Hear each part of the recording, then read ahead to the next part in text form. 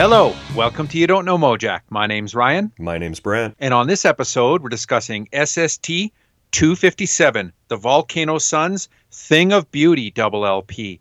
And, you know, when Brant had this suggestion for this show all those decades ago, this is one of the bands that I was most excited about talking about in this format that doesn't get a lot of recognition, I would say, unfortunately. And so I'm super pumped to get into this episode. Love the Volcano Suns. Love all their records. This isn't actually one of my favorites, though. I have two others that I like more than this one, but it's an awesome double LP. And to help us out, Brent, we've got a special guest. You bet. We've got David Kleiler on the show.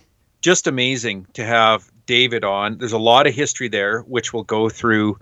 And the interview is amazing. This is like one of the most me episodes of all time on the show. This is, again, one of those bands that I was really, really excited about covering that just, I don't think they get their due. You asked David the question, and I don't think they get their due. Yeah. But let's see what we can do about that. Usually if I ask a band that, it's because I don't think that they do, that they got their due. Yeah, I know, right? Yeah. You're not going to ask Greg Norton that when you're interviewing him. I got you. Yeah. Before we get into this awesome double LP, Brent, I've got a quick spiel for you. Okay. Okay, and it's an SST quiz. Oh, shit. Yeah. So I stumbled across this release this week, and I don't think we've mentioned it on the show, but I want to quiz you on it. And it's a short spiel because I want to get into this record. Do you know this record by a band called P? No. Okay. What do you mean the band's called like P-E-E? No, the band is called The Letter P. Do you know this record? And why is it on the SS tree? Any guesses? Well, I can't see the hype sticker. I can't read it. Oh, I saw the name Flea. Okay. Well, here we go. Okay. So you failed the quiz, but let me help you out. This is from 1995 on Capitol Records. And here I want to see how far I can get before you see the SS Tree connection on this record. Led by vocalist Gibby Haynes from the Butthole Surfers. Okay. Yeah, I have definitely heard of this now that you say that. Yeah. Okay. I don't know if I've heard it, but now that you say it, I know that I knew that it existed. Okay. So Gibby Haynes on vocals. You mentioned Flea on bass, some of the bass on this record. Also a one Mr. Johnny Depp in this band from his other band, the Hollywood Vampires. You might have heard of Johnny Depp. He's in this band called the Hollywood Vampires. Mm-hmm. Johnny is also in a band with Bill Carter, who's in this band P, who plays guitar and bass. They're in another band called Tonto's Giant Nuts. And Tonto's Giant Nuts is on the Once Upon a Time in Mexico soundtrack. I'm sure you know that band. Mentioned Flea. Oh, and there's also a guitarist you probably know on this record called Steve Jones. Mm-hmm. He's from these bands, The Professionals and the Neurotic Outsiders. Ever heard of that guy? And maybe the Sex Pistols? Oh, yeah. Okay, so you know him. Yeah. A guy named Chucky Weiss on Washboard. And here's the last tip before I tell you why this is on the SS tree. There's another guy in this band who actually produced the record with the same last name as Chucky Weiss. Andrew Weiss. So he's the producer on this record. And you might remember Andrew Weiss from Jella Biafra and the Guantanamo School of Medicine, Regressive Aid, Wartime, Scorn Flakes, Rollins Band, and Ween? Gone. I thought you said Gone. Nope. But Andrew plays mellotron, bass, and he's the producer on this record by this band called P, this super group. Johnny Depp is the biggest name on the hype sticker. Oh, but naturally. Yeah. But Gibby is the vocalist. And it's actually pretty decent. Like, it's not an amazing Butthole Surfers record, but Gibby's vocals, I would say, save this record. There is a very cool cover of Dancing Queen on here, that song by ABBA. But worth checking out, this band P. Here's the tagline on this record. It says, "P is a land, not a liquid or a fruit." Yeah. Anyways, you can find this for dirt cheap everywhere on CD in the used bins, but you should check it out. And it's on the SS tree. There you go. Yeah. That's all I got. What do you got? Okay, I have a bit of a reissue roundup for you, Ryan. Okay. Okay.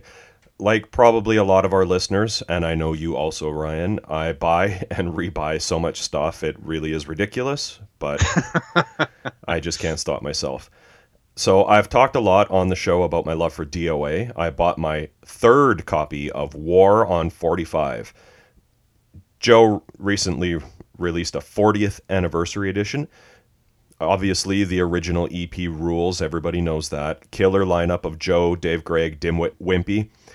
You've got some of Joe's greatest original songs like Liar for Hire, I'm Right, You're Wrong, America the Beautiful, I Hate You. Some killer covers like their first reggae song, War in the East. Yeah. And the Dills classic, Class War, which really is a DOA song at this point, in my opinion. Hmm. It sounds amazing. So much power and ferocity in these songs.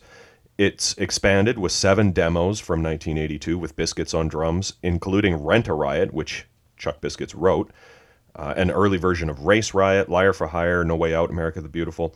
All of these tracks have come out multiple times on comps like the Lost Tapes and the Double LP 1978 from a few years back, but fuck it. It's still awesome. Comes with 2 covers, the LP, the original Alternative Tentacles US cover, and then the AT UK cover. So that's cool. Yeah. Comes with this booklet, like a lot of these his reissues do. Songs of Power and Struggle, with liner notes by Joe and put together by current DOA drummer Patty. Looks great. Iconic Ed Culver shot of the lineup from this era. Oh, right on. Yeah, right on. Wow, that's Yeah. a great shot. So There's a T-shirt like that, isn't there? oh yeah, for sure. Pretty sure there is. Yeah. I want to show you this picture though. So there's a picture in here of Joe playing like a double cutaway Les Paul. Oh, like a special Yeah, with P90s in it. Like you usually don't see Joe play anything other than SG. an SG, but I'm not sure if you can see this. Can you see the stickers that are on that, Ryan? Oh, it looks like a Long and McQuaid sticker on there. You bet it is. Yeah. Isn't Right that on. cool? Totally repping Canada's music store. Yeah. I mentioned, okay, so that's that one. Pick it up. It's great. I mentioned this in passing a few weeks back, but I bought this Black Sabbath Live Evil 40th Anniversary Super Deluxe. I've bought all of the Black Sabbath Super Deluxe box sets. Some are better than others. I love the Ronnie James Dio era. Never been a huge fan of this live album, although I have the original on LP. And I was a little skeptical. No extra tracks on this, even though they apparently recorded more dates. It's the original double album, remastered, of course, and then a new mix of the entire album from the original analog tapes by Wyn Davis, founder of Total Access Recordings. Oh, no way. So this is on the SS tree too. I guess it kind of is, yeah. All 3 recordings. P, War on 45, and this. Wow. Yep. Honestly, the new mix is killer and a significant improvement, in my opinion. Definitely worth hearing. The original mix is not great. That's definitely been fixed now. It's an important reminder of how important Ronnie was in rebooting Sabbath's career into the 1980s and what a phenomenal talent he was. Also, I'm not one for all the ephemera that usually comes with these packages, but the books that come with all of these Sabbath Super Deluxe editions are all really great. Finally, I want to talk about 2 of the greatest albums in the history of rock that have recently been reissued in deluxe editions, and that's Alice Cooper's 1971 classic Killer and 1972's follow-up School's Out.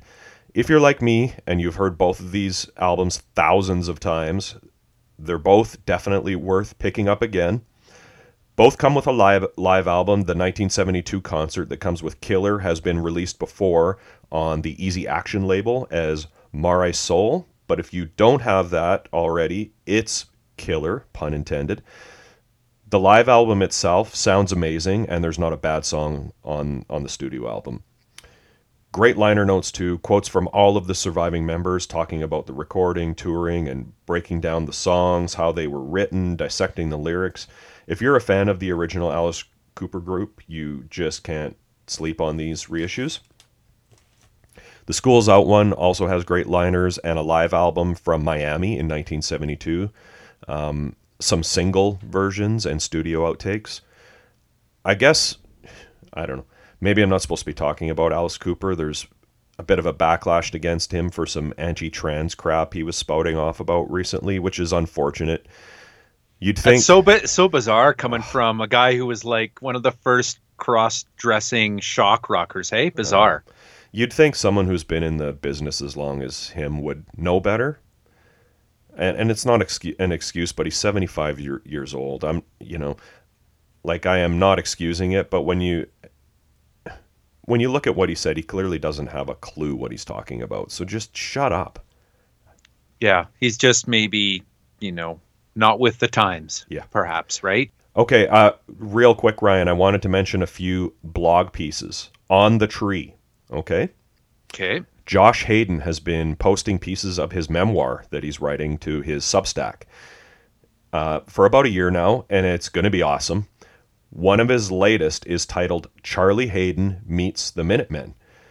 So he's talking about getting into the Minutemen and seeing them for the first time at the Whiskey in 1982 with Fear. I won't spoil it because everyone should just go read it for themselves. But he goes into detail about the night 39 years ago that Charlie Hayden played on stage with the Minutemen. So definitely check that out. Jim Rulin's awesome Message from the Underworld Substack. What is Substack? What's that? Pardon me on that. What is that? It's like a platform where writers can post their material and you can... Oh, okay. Some have paid subscriptions. It's where you put blogs other than just the normal internet. It's kind of the number one place for blogging.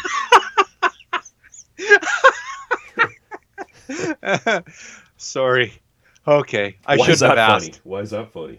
Because, I don't know. I was just like, what is that? I should probably know about it. And then it's, the number one on the planet. It just reveals how out of the loop I am. At least I'm not like out of the loop like Alice Cooper. Yeah.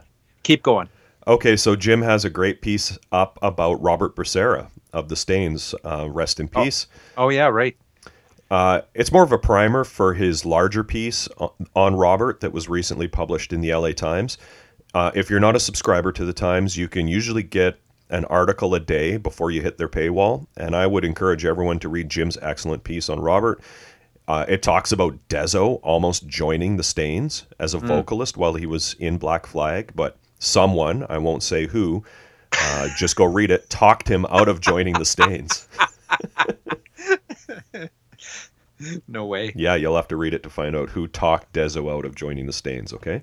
Yeah, well, it sounds like I'm going to Substack. Yeah.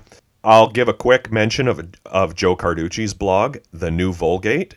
The next issue will feature Joe's biographical essay about the life of the Spotnator. So watch for that. That'll be good. Yeah, he hasn't published anything for a while, but he's excused. He's been busy. He just published his 7th book, Chicago Stories, his 3rd collection of screenplays. Also, one of his scripts is being adapted into a film. Have you seen this, Ryan? No. Okay, so it's being directed by James Fotopoulos. Sorry if I'm butchering that name. It's called The Golden Sarcophaga. I believe it's in post-production now. It stars Jim Fletcher of experimental theater group The Worcester Group. It also stars William Duvall of Neon Christ, Alice in Chains, and Blast. And Kool Keith, the rapper. Here, I'll just read you a quote about the movie, okay? Check this out. The film follows a homeless member of a storefront congregation, that's Kool Keith, as he stumbles across the ultimate invasive species nesting in abandoned rooftop water towers, a large insect last seen before Christ and emerging en masse to render a new plague upon a fallen world. The congregation grows when he discovers the psychedelic properties of the insect's egg sac and supplants the pastor by means of his role as intercessor with the insect after consulting his younger brother, that's William Duvall, a professor of entomology whose scheme to profit from the discovery backfires horrifically in his lab. Jeez. Yeah. Okay, Ryan. So that's what Joe's been working on. Real quick, Ryan, and this will be quick. This new issue of Classic Rock magazine. It's all Yes. about the '80s, right? Yeah, boy, there's a lot of hair on that front cover. Yeah, but there's also a piece on Dinosaur Jr. and their impact on music of the '90s. Yeah, speaking of Boston. Yep. Fresh interview with Jay, and I want to read you a quote from here I just love it. Let me see here. Dinosaur Jr.'s sound and this record, they're talking about You're Living All Over Me, overdriven, melodic, with feral soloing from Maskus, would become massively influential, with developing indie acts such as My Bloody Valentine quoting its sonic chaos. Sonic chaos was reigning in LA too, amid the hairspray and makeup of the glam metal scene. Was this something that Maskus could relate to? Here's Jay. It depended on the band and the song, he says. Cinderella I liked because they sounded kind of Stonesy and had cool gear, nodding to the past. A turnoff would be if they had weird pink guitars. When Scruffy Tearaway's Guns N' Roses with their Fenders and Les Pauls roared out of the strip, Maskus was impressed. I think everybody liked them, he says, and they tapped into punk rock. Some of their early recorded live stuff was at the Ritz, a New York club that we played, and they showed that on MTV, which was pretty cool. Cinderella, Ryan. I feel vindicated. Because Jay Maskus likes Cinderella? Yeah. Ah, that's okay, man. I still like you because you like Cinderella. Are you going to try and get into Cinderella though? Likely not. Nope. I've got so many other cool bands to mention in the upcoming segments of the show. So not enough time for Cinderella. Well, your loss. Yep. Okay, that's all I have, Ryan. Let's get into this Volcano Suns record. Yeah. History lesson, part 1. All right. So, unfortunately, we only get to do 2 Volcano Suns records on the show, but thank goodness we get to do them at all. It's such a great band, and as we mentioned at the outset of the show, I don't think they get their due, and I definitely hope that more people discover them through this show and the amazing interview with David. I mean, the amount of names that he drops in that interview are just insane. And I've got some spiels and some nugs, but let's start from the start a bit. And we already had Volcano Suns Farced LP on the show at episode SST 210, where we were lucky enough to have Peter Prescott on as a guest. On that episode, we do a deep dive on Volcano Suns, where we go through the band history, all the releases by the band. As some of our listeners are likely already aware, Volcano Suns are from Boston. They were formed by Peter after Mission of Burma dissolved. This record, Thing of Beauty, is their 5th album. Their first 4, and these come up multiple times during the interview, their first 4 are The Bright Orange Ears from 1985, All Night Lotus Party from 1986, and Bumper Crop from 1987. All 3 of those are on the excellent Homestead Records. Bumper Crop is one of my 2 favorite Volcano Suns records, but all 3 of those are amazing. 1988's Farced, I mentioned, we did that on episode SST 210, and that's the recording, Farced, where our guest David, he also started to become part of the Volcano Suns. He was kind of starting to take over maybe from Chuck Hahn on guitar in the band.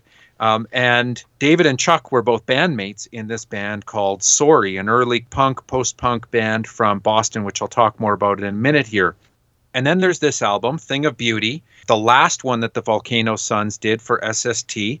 And it's really interesting to hear David talk about the recording sessions and Peter's vision in particular, because, other than comps, I didn't check, but this might be, except for maybe a Good For You record, this might be the last, double LP on the label for 100 catalog numbers. Do you know that for a fact that there's a double Good For You record?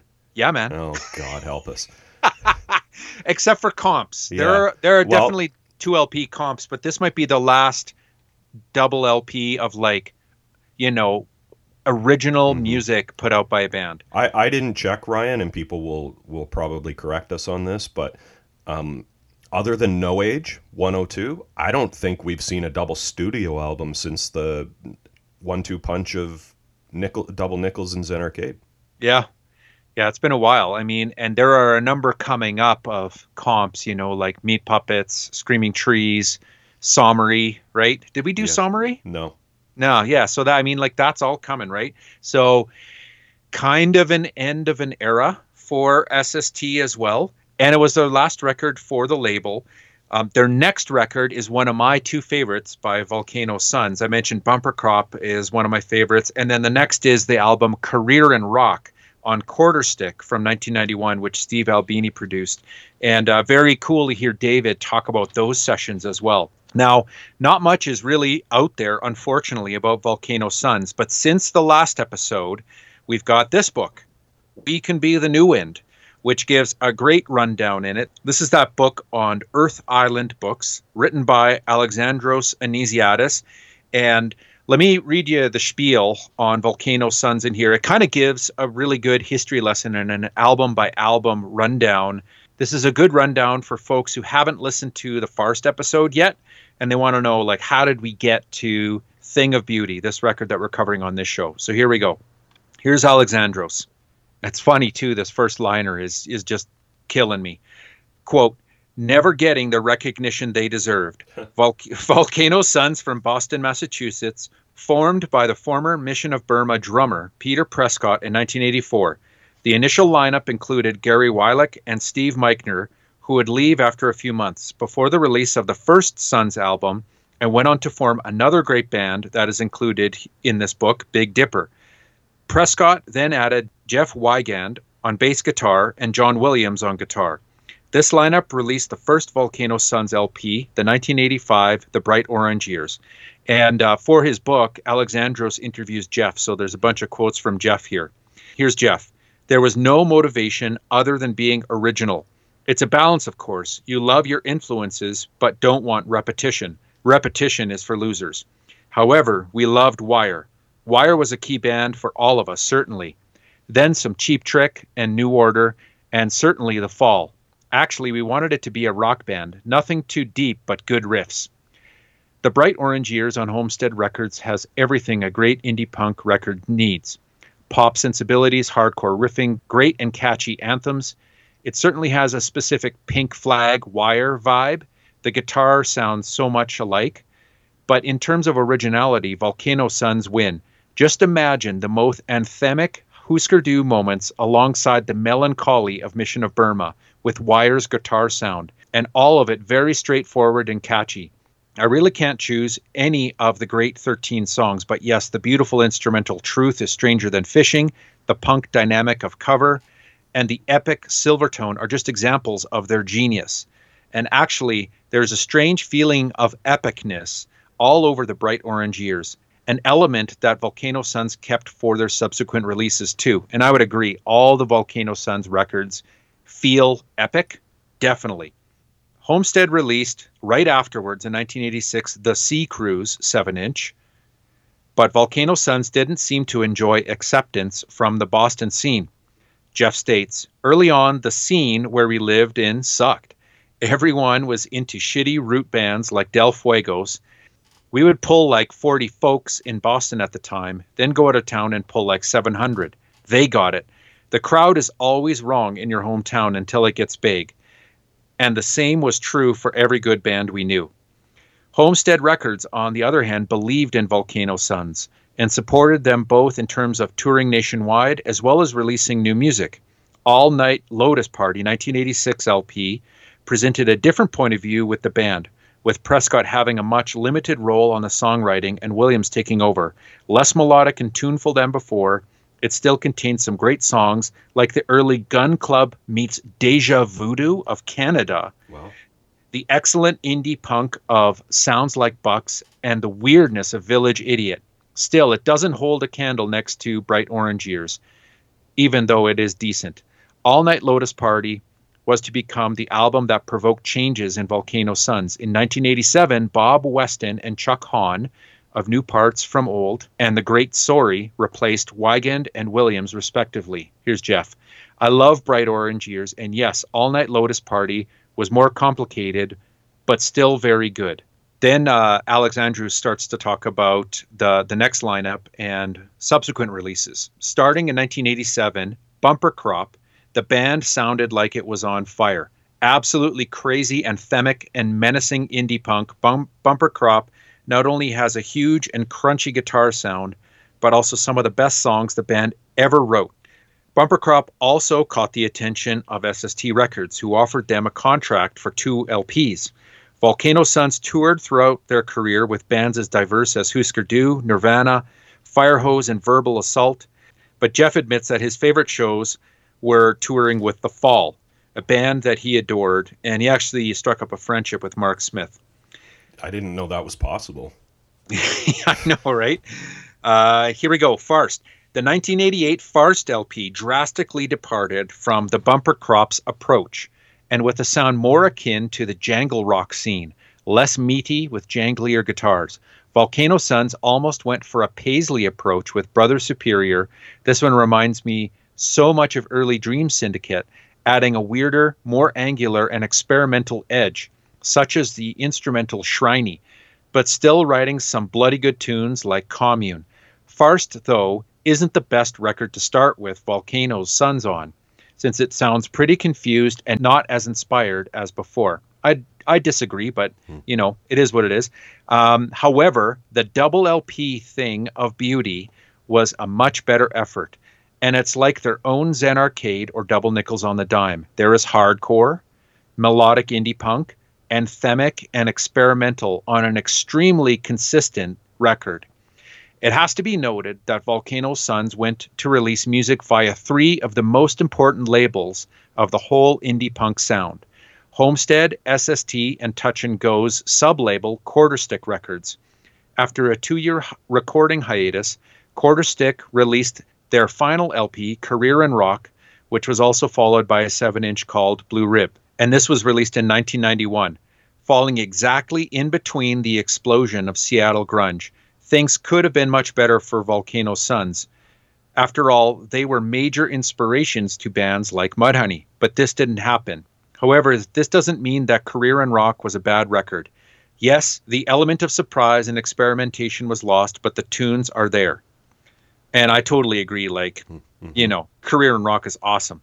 Here's Alexandros again. Failing miserably, though, to achieve commercial success, Volcano Sons split up later in 1991.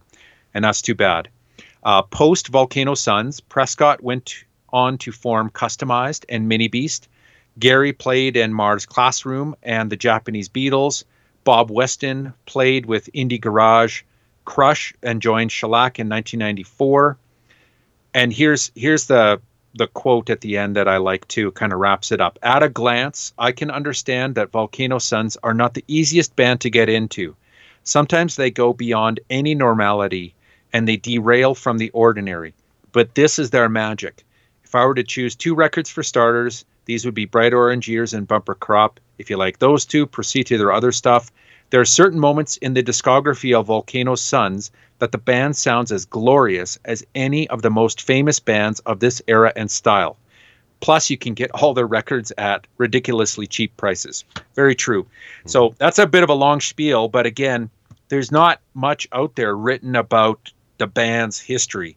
Now, as I mentioned in our episode on Farced, SST 210, I mentioned a ton of other bands related to Volcano Sons and their various members and related offshoots like The Malls, Big Dipper, Dump Truck, Embarrassment, Dreadfool and the Din, Shellac, Crush, Customized, Human Sexual Response, Mini Beast. Many of these come up in the interview with David, but David's band, Sorry, deserves a bit of a special mention here, I would say, because it comes up often in the interview, and we didn't do like a deep dive on it in episode 210.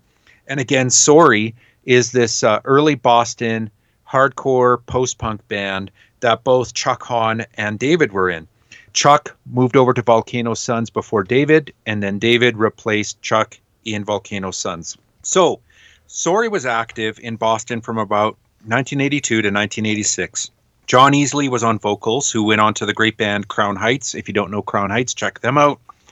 Andrew Burstein on drums went on to the great band Slughog. If you don't know the band Slughog, check them out. Then Chuck, who was on bass at the time, and then David. They released 2 records, Imaginary Friend on Radio Beat Records from 1984 and The Way It Is on Homestead in 1986. So check out this entry on Sorry from Andrew Earle's excellent book, Gimme Indie Rock. He only has the Imaginary Friend record here. Check it out. Painfully overlooked, Imaginary Friend is the first and best of 2 releases by Boston's Sorry between 1984 and 86. After debuting on the Gerard Cosloy curated Bands That Could Be God compilation, Sorry released this fantastic album of hardcore tempos infused with Mission of Burma, Minutemen, and UK post-punk influences. It opens with the electrifying minute-and-a-half blur of My Word, a ping-ponging melodic avant-hardcore anthem of anthems. Mission of Burma's Roger Miller played keyboards on 4 of the 18 tracks, including a cover of the Mekons' Where Were You? Guitarist and vocalist David Kleiler went on to play in Volcano Suns. Now, I'll take issue with Andrew's comment that Imaginary Friend is the best one. I actually prefer The Way It Is better. Same. On 1986 on Homestead.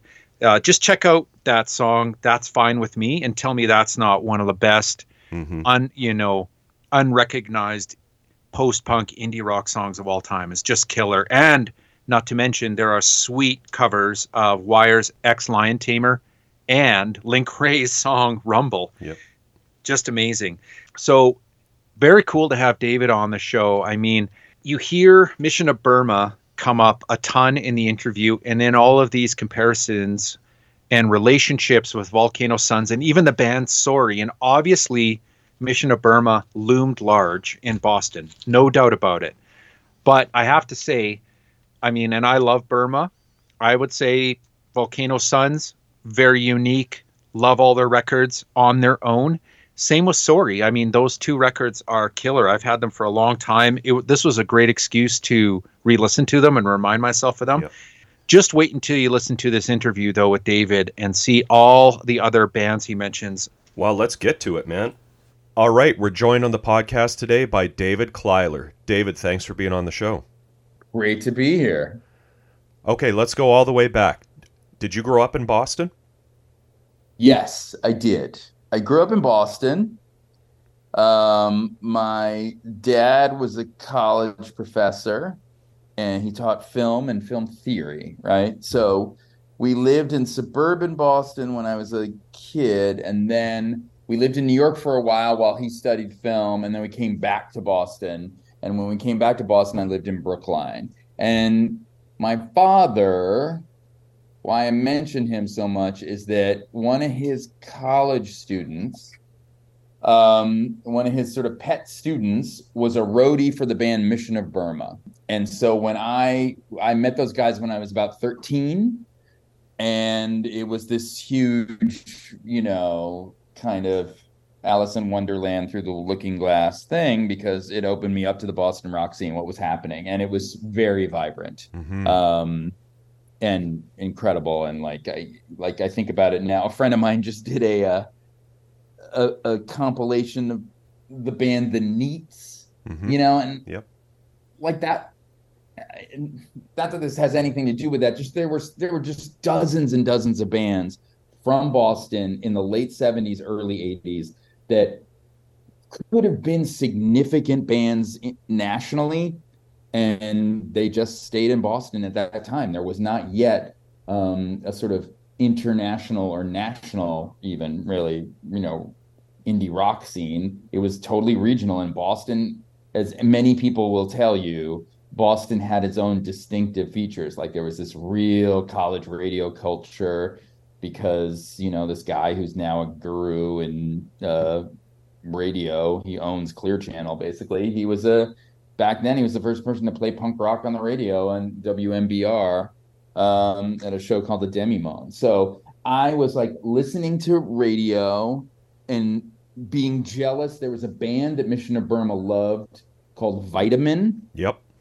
And they were they were a little older than I was. They're just a couple years older, but they were like teenagers in the rock scene. And me and some of my friends were just like envious and wanting to get in there. And, I did happen to see Mission of Burma like in my right in when I was in eighth grade. And look, I'm we all have that band, right? Like we all have a band that we kind of maybe almost irrationally love. But I am here to say I've seen some legitimate rock shows in my life. I think I can say that objectively. Like saw The Clash kill it, saw Minor Threat, saw Fugazi, saw Sonic Youth in their heyday. I mean, I've seen some shit. I've seen early Nirvana, I've seen My Bloody Valentine, I've seen bands be incredible. You know, it's like when I talk to older dudes, I'm like, did you see Hendrix? I just want to know. Did you touch the Grail kind of thing? For me, I would say that at their peak, which was right before they broke up in 1983, the best band on planet Earth was Mission of Burma. They combined a sense of kind of groovy experimentalism that felt like they were improvising their songs with like a genuine kind of Midwestern drive of punk rock and Stooges. And I don't think people, because they did this reunion and they were very sort of, people got to know them more. But like when they were still in their 20s and early 30s, like they just ripped. They just actually ripped. They were the artiest band that ripped. That was my take on it. And whatever, I was also 14, like I didn't even understand what was happening, and I was so blown away by them. So yes, that is my incredibly long-winded answer to did I grow up in Boston?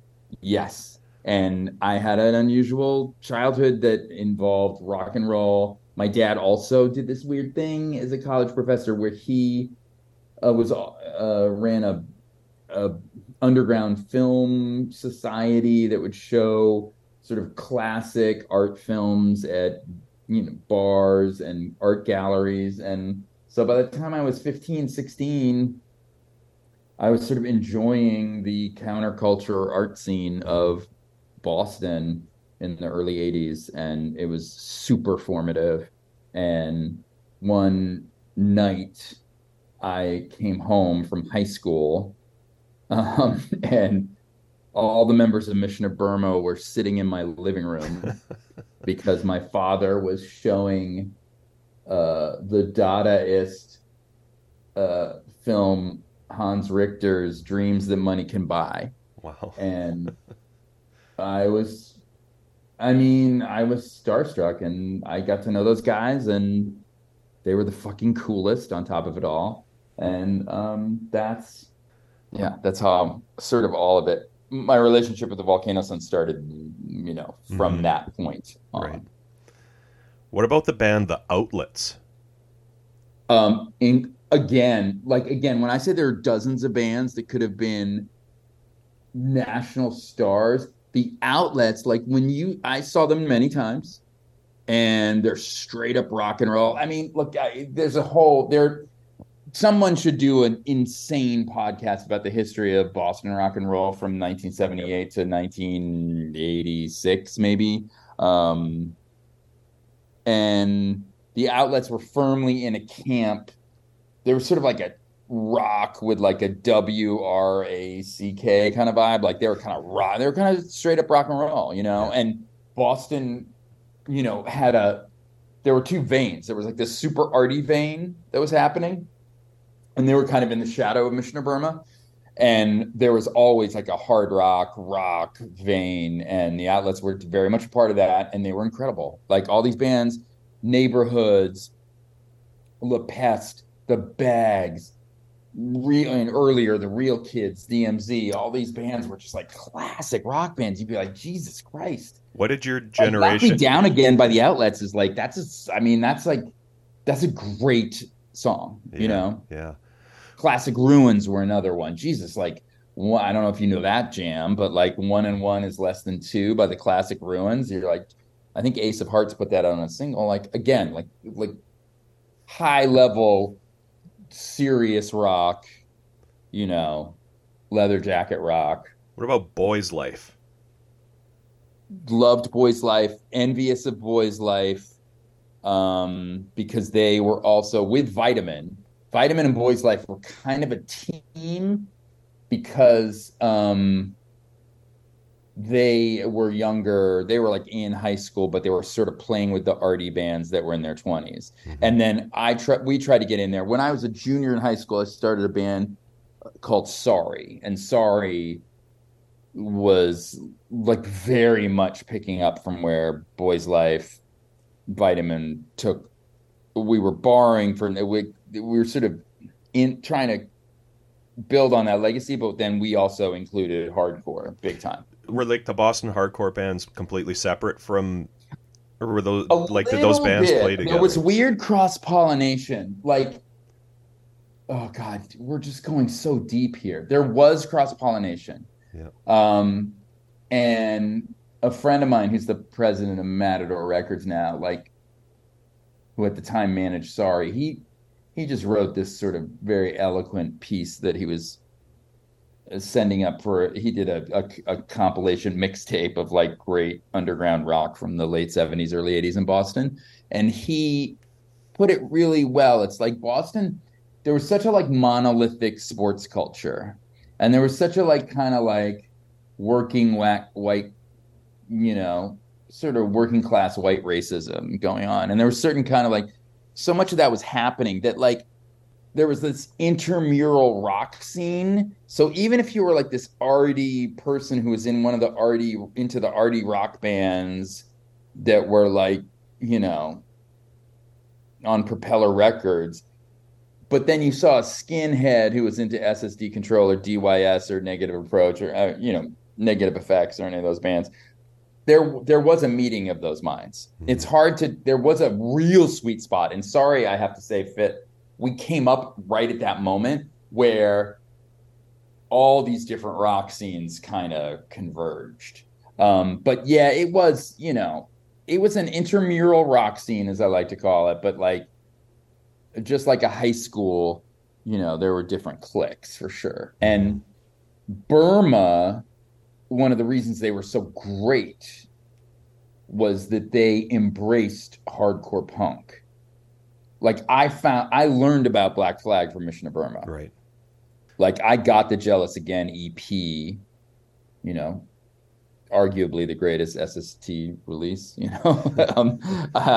from like, because of the guys in Mission of Burma. And like, that was what was so incredible about that band. And it's hard to put in perspective is that, they were this arty, super arty, like, really into advanced musicianship on some level, but they were really into hardcore punk. So there was a cross-pollination. However, the hardcore punk scene did kind of like, as SSD Control became more popular, like it did kind of coalesce in this one way. What was your connection to Busted Statues? So that guy, his name is Bob Moses. He passed away last year, who was my father's student, who was a roadie for Mission of Burma. Okay. Yep. Busted Statues were kind of they're kind of the roadies of Mission of Burma. The lead singer, Bob LaRue, was the roadies for Mission of Burma. It was such a scene. It was so silly, but it was so great. They called all their roadies deacons, like you would have in the church, because they were always like kneeling very earnestly on the side, just waiting for Roger Miller to break a guitar string. Bob Moses, Bob LaRue, and this guy, Michael Mooney, were all the deacons of Mission of Burma, and they had to start their own band, and they joined forces with Peter Prescott's ex-girlfriend, Diane Bergamasco, and that was the band originally. And then when I came, I basically dropped out of NYU to join the Volcano Sons in '88. Sorry had run its course. I went to film school and, whatever, weird poor life decisions and craziness. But I was like, I missed playing music so much that I just did a radical thing. And it's the other story that I should set up more clearly, but I had been in Sorry. Volcano Sons played with Sorry. Busted Statues played with Sorry. all these bands, Salem 66. I mean, Dinosaur played with Sorry. Mm-hmm. Sorry was like, we only put out 2 records. The second record we put out was on that original run of was let me put it this way, the catalog for Homestead Records when the Sorry record came out was pretty fucking insane. Yeah. Yeah. Sonic Youth Evil, Green River, Squirrel Bait, Big Black, Dinosaur. Gerard Cosley, who is my age, Yeah. got the job. He went to college for like 2 months, and then he was pulled in to be the president of Homestead, and he just signed all those bands. And Sorry was among those bands, and we were like, Jesus Christ. Was he the friend that was managing you that you mentioned? No, Oh, okay. they're all okay. It's so complicated to break this down. He was friends with the friend who managed, and basically Patrick, Gerard, and this friend of mine who I met in New York when I went to college was Chris Lombardi. Chris Lombardi founded Matador, got Gerard. I sort of introduced them all, to be honest. Yeah. But Gerard was like, I mean, I'm gonna say we're older guys, right? Yeah. Gerard was 14 years old and he was doing phone interviews with Ian Curtis at 14. Yeah. You know what I mean? It was like he was very next level. Yeah. And he wrote a fanzine that like decades before the internet you would shit your pants laughing. It was so good. He was just trashing so many people in the Boston rock scene.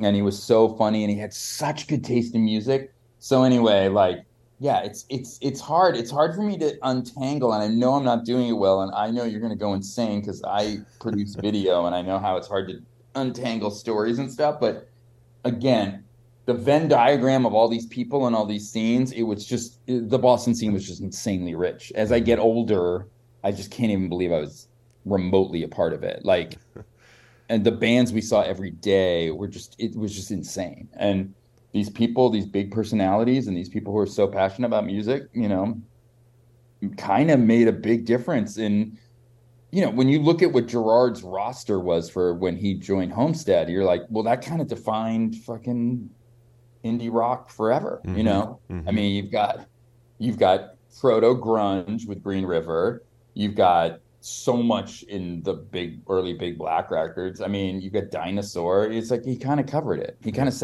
and you have Sonic Youth. You had he was really setting the stage for what we would, the next 30 years of rock music in a way. Absolutely.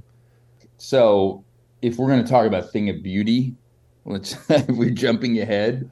Like, I was kind of a crazy person who had missed playing music so much.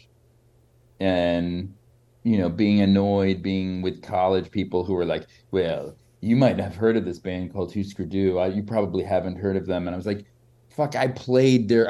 My band opened their first show in Boston. Like, shut up, and wanting to have that connection to the music community that I had in high school. And so when I came back to Boston, not only did I join the Volcano Sons, who were gearing up to, Peter was like, he was not going to stop. He wanted to keep that going. There was really the hope that, this was going to become, the Volcano Sons were going to really keep going and do what Husker Du did, but at the same time, I way overextended and joined the Busted Statues too. And it was probably one of the most fun times of my life, like being in both those bands. The Busted Statues are just like hilarious, great people, Mm-hmm. You, Andrew, Chuck, and Jonathan, you were all in high school together when you formed Sorry? Yeah. Yeah. I was I had been playing in bands in freshman and sophomore year. I was a goofy band called Origin of Species. And then I was like, oh, I'm done with rock. I'm going to be a serious person. It's a thing. It's an ongoing theme in my life. Like, oh, no, it's over. That's not what I'm going to do. And then junior year happened. I would say that Sorry, there were a couple formative things the why we played in Sorry. And there was this gig that Flipper did in Boston. It was an all ages gig. And I don't know, again, you see gigs in your life and they're kind of life changing. And Flipper was so amazing. Like, I can't tell you how good they were it was such an insane show. Like, they played at this art gallery that was in a part of Boston that's very Tony now and was Tony then. It got shut down by the police ultimately, but that just sort of wall of noise and that attitude and, just that full on, it made such an impression. I felt like I was seeing Public Image, but like more insane and in a small room and at the moment, and so when I was a junior in high school, I was like, I had just gone to Ireland for a glorified high school field trip, and everybody, in the UK, people say sorry when they bump into one another. They sort of over, and I'm so I was calling. like, I'm calling you from Canada, so I know all about that. yeah,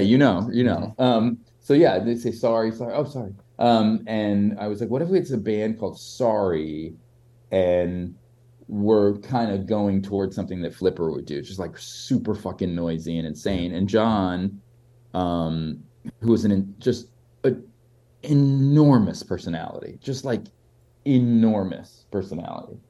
I'd be like, it'd be so amazing if he fronted it. And we thought it was a joke, but of course it became something we got really serious about fast, and we started playing shows. And honestly, I think it's because of John's presence, honestly, and our like kind of nerdy, but like, still trying to be a hardcore band, but kind of be an art band thing. It just worked, and people would come to see John for sure, absolutely, because he would like. It's not like he was Gigi Allen, but like he would like go. Again, we were 16, and he would like pour beers on people's heads and stuff. We didn't play all ages shows. We would also play the art rock shows, and we were like the kids at the art rock shows, which is exactly what we wanted to do. We wanted to be Vitamin and Boys Life, and we did that. We did it. So, okay, so how did you end up replacing Chuck in Volcano Suns? Did Chuck recommend you, or did Peter ask you? How did that happen? It was a logical choice in a way.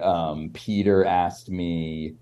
I was probably having a bit of a mental breakdown at college, like it was not working for me, and it just made sense. Like it just made sense. I mean, I'd known Peter, like the early iterations of the Suns, the pre-recording iterations of the Suns had played with Sorry. We were just all part of this communal group of musicians. So, and there was, I think, a moment where Chuck was like, well, I'm still going to do it, and we can be a 2-guitar band, but it was clearly not going to happen. Like that wasn't going to really happen. And I mean, I think Chuck's playing, like Bumper Crop's amazing, and I feel like Chuck's like that was a great iteration of the band. But I was psyched to do the Volcano Suns. I was very psyched. I mean, I was still, even though I was a little older, I was still like, holy shit, I'm playing with the guy that like when I was 14 and 15 years old thought was the best drummer in the world. And it's a solid argument that he is one. I mean, he's incredible to play with. Like, so yeah, that's how that happened. And then I'd seen the Bob iteration of the band. Yeah, I'd seen Chuck and Bob play with Peter at CBGB's for Bumper Crop. And I still lived there. Okay. And it was not long after that I joined. So when you were writing songs for Thing of Beauty, do you think the plan was to write enough for a double album? Was like that something you talked about it? Or did it just kind of happen that way? There's the rub. Okay, here'll be my spiel about this. And I know I'm just like going off. It's just so bad. You're going to have so much painful editing to do. The logorrhea is so real. Peter Prescott is an artist. Like, and I don't say that lightly because I actually know a lot of musicians who aren't necessarily artists. But like in terms of like he wakes up and thinking about what his purpose and mission is and what he wants to say and what he wants to do, he is really that guy. He got it from Clint and Roger when he was in Burma. He understood what it was to be an artist. He probably got it in a way from Roger is literally like absolutely like just an artist. You spend time with him and you're like, he's thinking about his work. It's just like he sees the world through the lens of how he's going to express in music. And Peter, so on one hand, I think Peter did want to enjoy ye olde indie rock success, but because the breakup of Mission of Burma for Peter had been traumatic. I mean, that'd be my take on it. Like, and that would make sense to me. I mean, here are these two sort of erudite, musical, very awesome guys who put, Peter is from a different background than them. He's from a totally different background. He will say it. I mean, he came from like sort of more working class roots in a town near the Cape in Boston. And like he played in Burma and they were kind of at their peak. And he was probably only 24 years old or something. And then these guys are like, no, we're not doing this anymore. And I think that what he saw is that he was going to continue no matter what his musical project. And he did not.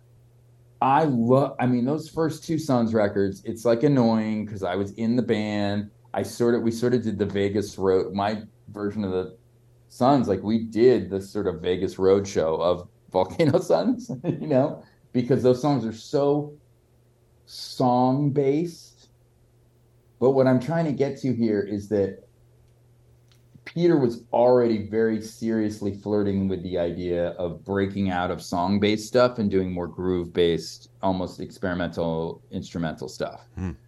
And the problem was he had two younger guys who adored his earlier work and wanted to write songs. Right. And Peter just, I think, really wanted to do something different. And we did not initially go into it. I mean, this is the story. This will be my take on it. I think it's correct. I mean, I think it's based in reality, at least, is that we did not go into it thinking we were going to do a double album. Certainly, Bob and I didn't think we were going to go doing a double album. I think that Bob really enjoyed playing with me, and we are really close. We're close to this day. Like, I talk to him often, and, we really get along, which is a little bit funny because, like, the earlier iterations of the Sons, I mean, Pete adored Chuck, but I don't think they talk at all. But like, they were sort of notoriously difficult situations. Like, Peter calls his publishing company Blown Stack Music for a reason. He has a, he will admit he's temperamental, kind of difficult to work with. Bob and I were just so like, we're gonna have fun. Like we're still in our early 20s. Like we're gonna just like, this is gonna be fun. Like we wanted. And the thing is, we were probably a little bit in our own ways too much fanboys of the earlier Peter Prescott stuff.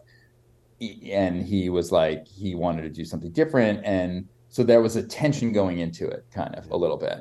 Because like already Farced was leaving the reservation a little bit. Like it was not as song based. Like to me, the best Volcano songs are songs like Four Letters, White Elephant. I don't know if you know these records, but the first two records, they're very like, that's the thing that's so confounding and wild about Peter. He's doing music now that's not song-based at all. But I would absolutely, like, I know this is crazy, but like I'm socially a little bit, I've become acquainted since I've lived in Los Angeles with Amy Mann, who I think is like, you can't, whatever you think of her work, like she's a songwriter. Like she knows how to turn a phrase. She's a songwriter. And I think the thing that's like bananas about Peter's early, like those songs are great songs. Like he knew how to, his wordplay and painting a picture with words, he was like really good at that stuff. And it's just funny. He wanted to go in more of a direction which I appreciate too, because we listened to Can, we listened to like, we've listened to stuff,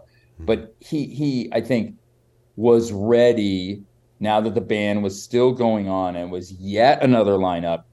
And also, I'll say this, like my playing is a little different than the previous guitar players. Like I'm a little more noodly and like I could do different things. And so I think Peter was thinking that we would do this record that'd be a little more vibe and like would have these sort of different musical textures and be more of a jam thing. Bob Weston's not about jamming necessarily. He's about, I mean, shellac is like,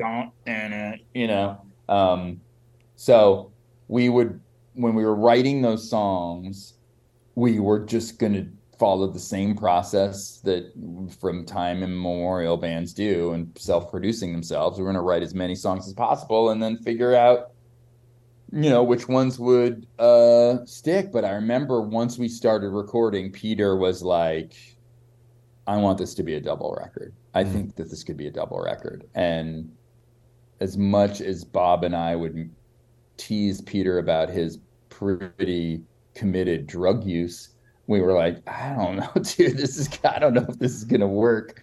He was like, no, we want to do it. But there was like, I will say this, there was tension recording that record. There was tension recording that record. Well, a little tension's good. A little tension's good. Yeah. And I listened to it the other day. I was like, God, this is what a strange record. Like, it's so weird. Of course, I think Bob and I had our own sequence that would have been like 8 to 10 songs, and we would have been happy with it. And Peter was not having it. He had physically wanted to have a record that had a gatefold. Yeah. He's a 60s, 70s baby. Like, he wanted to make a big rock record that was expansive. And so he was into it, and he thought we were kind of making some tracks that were textural enough that it could sustain it. How did he show you his songs? Like, I know he's a guitar player. Would he pick up a guitar? Oh my God, it's so amazing. Oh God. He is a very primitive. Now he's a better guitar player than before. It's amazing. He's still crushing it like in his mid 60s. It's like completely. And Mini Beast, like, I just love that he's doing it so much. I'm like completely oblivious to whether or not. I don't think I would ever put on a Mini Beast record, but like, I've seen him a couple times, and the sheer delight I feel about seeing him in his flow is just like nothing else. And so it was a little funny because, like, I'm like a post-punk guy. So like, I'm into the idea of like just playing simply, and like, I loved Wire and I loved a lot of minimalism stuff, but I'm a bit of a player, a little bit, and it was just so funny because he would show his riffs on guitar. And so you'd come down in the rehearsal space and he'd be like, gong, gong, gong, gong, gong, gong, gong, gong, gong, gong, gong. And I'd be like, okay, yeah, no, I get it. Do you mind if I embellish that a little bit? Yeah, no, sure. Yeah. He just was, yeah, exactly. It was so funny. And then I would embellish it. And he's like, no, that's not what I showed you. I said, no, but you understand that this E is just a different voicing of that E. They're the same chord. They're not the same chord. Well, I know they're not technically the same chord, but they are the same thing. And I could do something, we would have those fights. But obviously, it was Peter's band, but and he was clearly super prolific, but obviously you and Bob were encouraged to write. 100%. And Peter, in that same way that he wanted to make a double album, he wanted a band that was more collaborative than the earlier iterations of the Sons. And like, yeah, it was clearly his band, but he was incredibly generous about that. And, Bob was like, oh my God, I have to write songs, but I just want to play Volcano Sun songs. But he was like, okay, I'm going to write some songs. And like, honestly, I think that, it really opened up both of us. Like, he really wanted that. He was really, think about it. Like, we didn't record that record so much long. I don't think I had been in the band that long before we were in the studio. It's like we did a tour or something and we were in the studio, and it was like, to think that the lead off track of that record is a song I wrote, like, it's kind of, it's beyond generous, really. He just was like, I think a true artist, it always looks at the work they do and wants to change it and rearrange it and not keep rehashing the same old stuff and not rest on stuff. And that was the spirit with which he was approaching this record and this project and this iteration of the band. He was like, no, I want this to feel like it's a collaborative experience. I want this to feel like this is like a musical commune and we're all a part of it, Mm-hmm. Okay, so this was recorded at Fort Apache South in Roxbury. I've heard a little bit about this original location that was like in a bit of a sketchy neighborhood. Is that this version of Fort Apache? Absolutely true. Absolutely. That place was mythologized. But I have to say that the culture around, look, like, Peter had recorded with those guys. I think he had recorded with Paul and Sean, I think maybe both records. I might be wrong about that. Oh no, I think he recorded All Night Lotus Party there. And I think they did Bumper Crop too. Maybe So maybe yeah, I think he Farce. worked with them. Yeah, Yeah. yeah. And yes, we are talking about the OG Fort Apache, industrial building that was absolutely precisely in a part of town that you would not want to be walking around it and at night. Um, you know, so much of our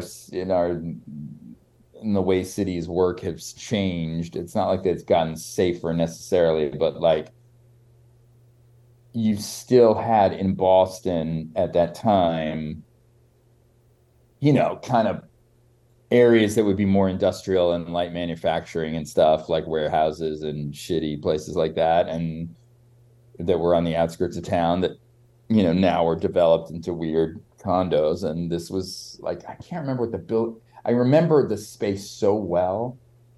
I remember that while Paul may have dipped into the original sessions, he was there maybe for some of the original tracking sessions.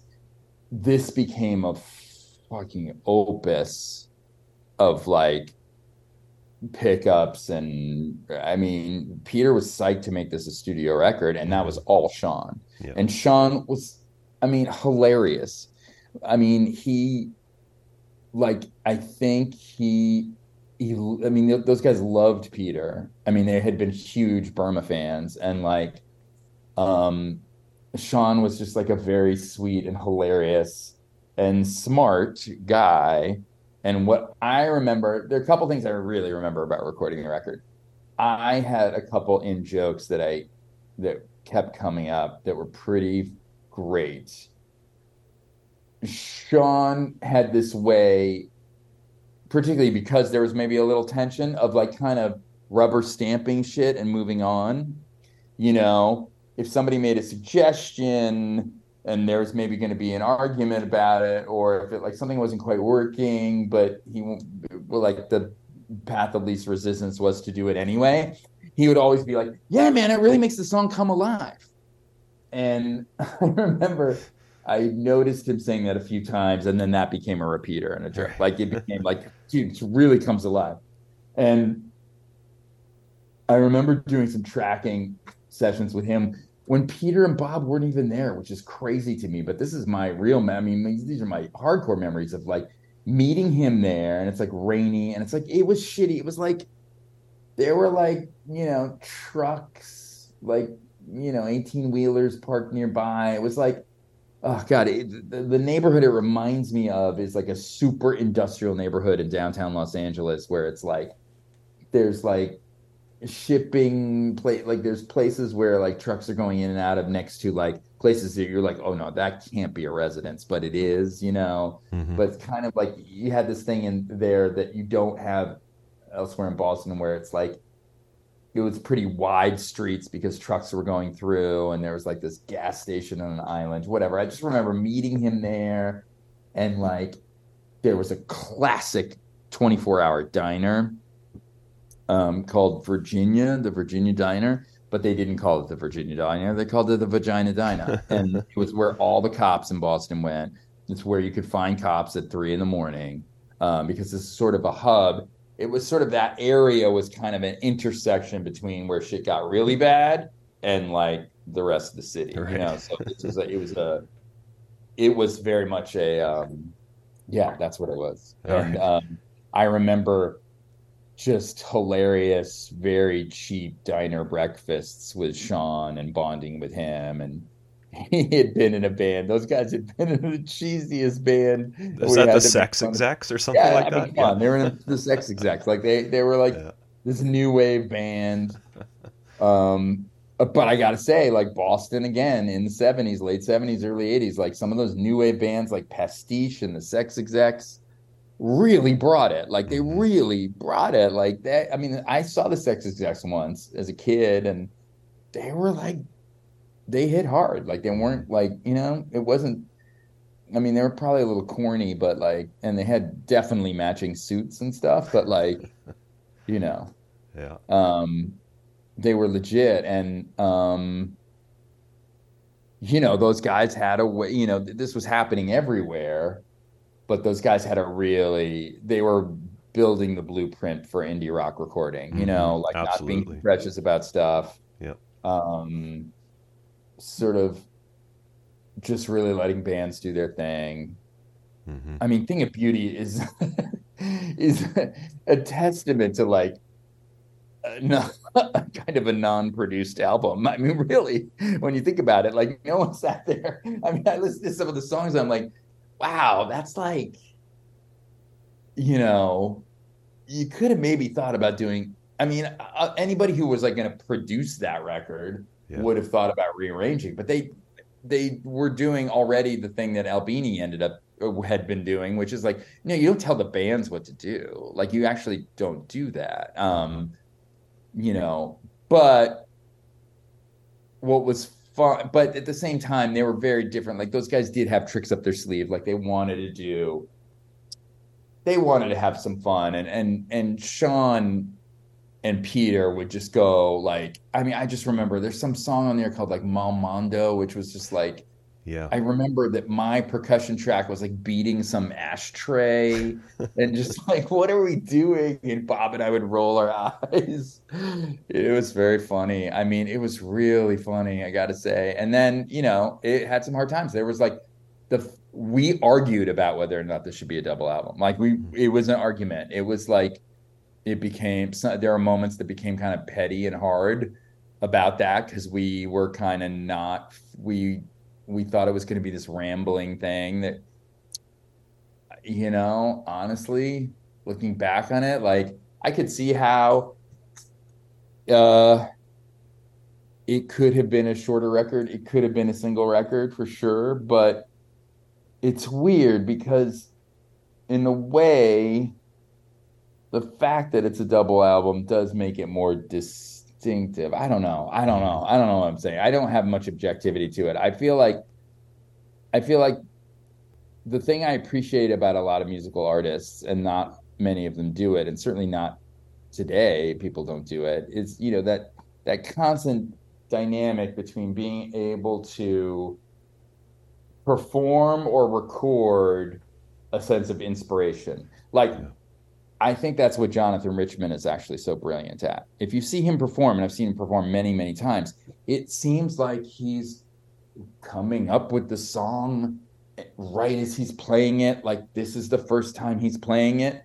And I feel like Guided by Voices, frankly, has that quality too. Like, these are unfinished ideas that are being laid down on tape for the first time. Yep. And I think that that's sort of what we were going for. Mm. And I think there are moments that are like that. But I think that like you can feel that the record's a little bit fraught. Like there's some. It's a real statement, though, doing a double album, right? Yeah, totally. Yeah. Okay. Well, Totally. It's a statement. And, it's a statement that ultimately I was not going to want to tell Peter Prescott he was not going to make a statement about. Like, it was time to make a double album. It's the fourth, whatever, the fifth album. Like, it was time to make a double album. It's just so funny because it's like, you make a double album when you guys have been playing together for years and you hate each other. We had just started playing together, Right. like, and it was and I was a different kind of guitar player for the band. And honestly, it was just like Peter wanted to experiment with a new process and a new way of doing things. And, God bless him, because that's like among the many things he's taught me about what it means to actually be an artist is to constantly revive your own process, Um, Okay. and Well, you mentioned that you listened to the record recently, so let me test you a little bit and ask you about a few of these tracks, especially the ones that you wrote. Barricade, you mentioned one of yours, and it opens the record, so that kind of speaks to Peter's view of the band as a democracy for sure, like you alluded to. That sounds like Peter on vocals for that one? yeah, Yeah. yeah. What's cool about that is that Barricade lyrically, I mean, I had written that song about an ex-girlfriend who had been involved in political organizing. Hmm. And to me, I don't know what I was going to do with that song because that was something I wrote before I was in the Suns, I don't know what I was going to do with that song. But I thought of that song very much as a like rip off of Mission to Burma. You know what I mean? Because like a lot of the Burma songs are about politics, like um, Progress is it's just a deep cut of Burma's that's so good. You know, all I've got's what's on the walls, pictures of Marx and Chairman Mao. You know, it's just like, and there's this sort of like harmonically, there's this like second that's kind of like very Mission to Burma, like or whatever. I don't know what that interval is. Maybe it's a sixth, but it's like, and then when I played it with Peter, what was so cool is that he came up with some background vocals that kind of like he didn't like the song was so written, you know, and yet he just sang some words that syllabically fit and sort of emotionally fit, and it didn't even matter. Like he's like, "What year is it? What year the drama?" It was just so funny, just because it totally worked, Right. and it wasn't precious at all. So yes, he is singing the background. He was into that song. I was surprised he was into that song because I can see you opening shows with it probably too. Yeah, we did. We absolutely did. And off of that record, I feel like it got a little bit of college radio play. I feel like that was one that did. It's the right choice sequencing wise, I would say for the first track. Yep. Yeah. Another one of yours, No Place. Did you write Bob's bass line for that? Because it's got a very distinct bass line. I'm gonna kind of say, wow, that's so interesting and astute of you to ask that. I think I kind of did because it follows so much the guitar, like the dino meow meow meow. Yeah, I feel like I probably kind of told him what to play. Yeah, and that's you on vocals. It's me on vocals, warbly, not like.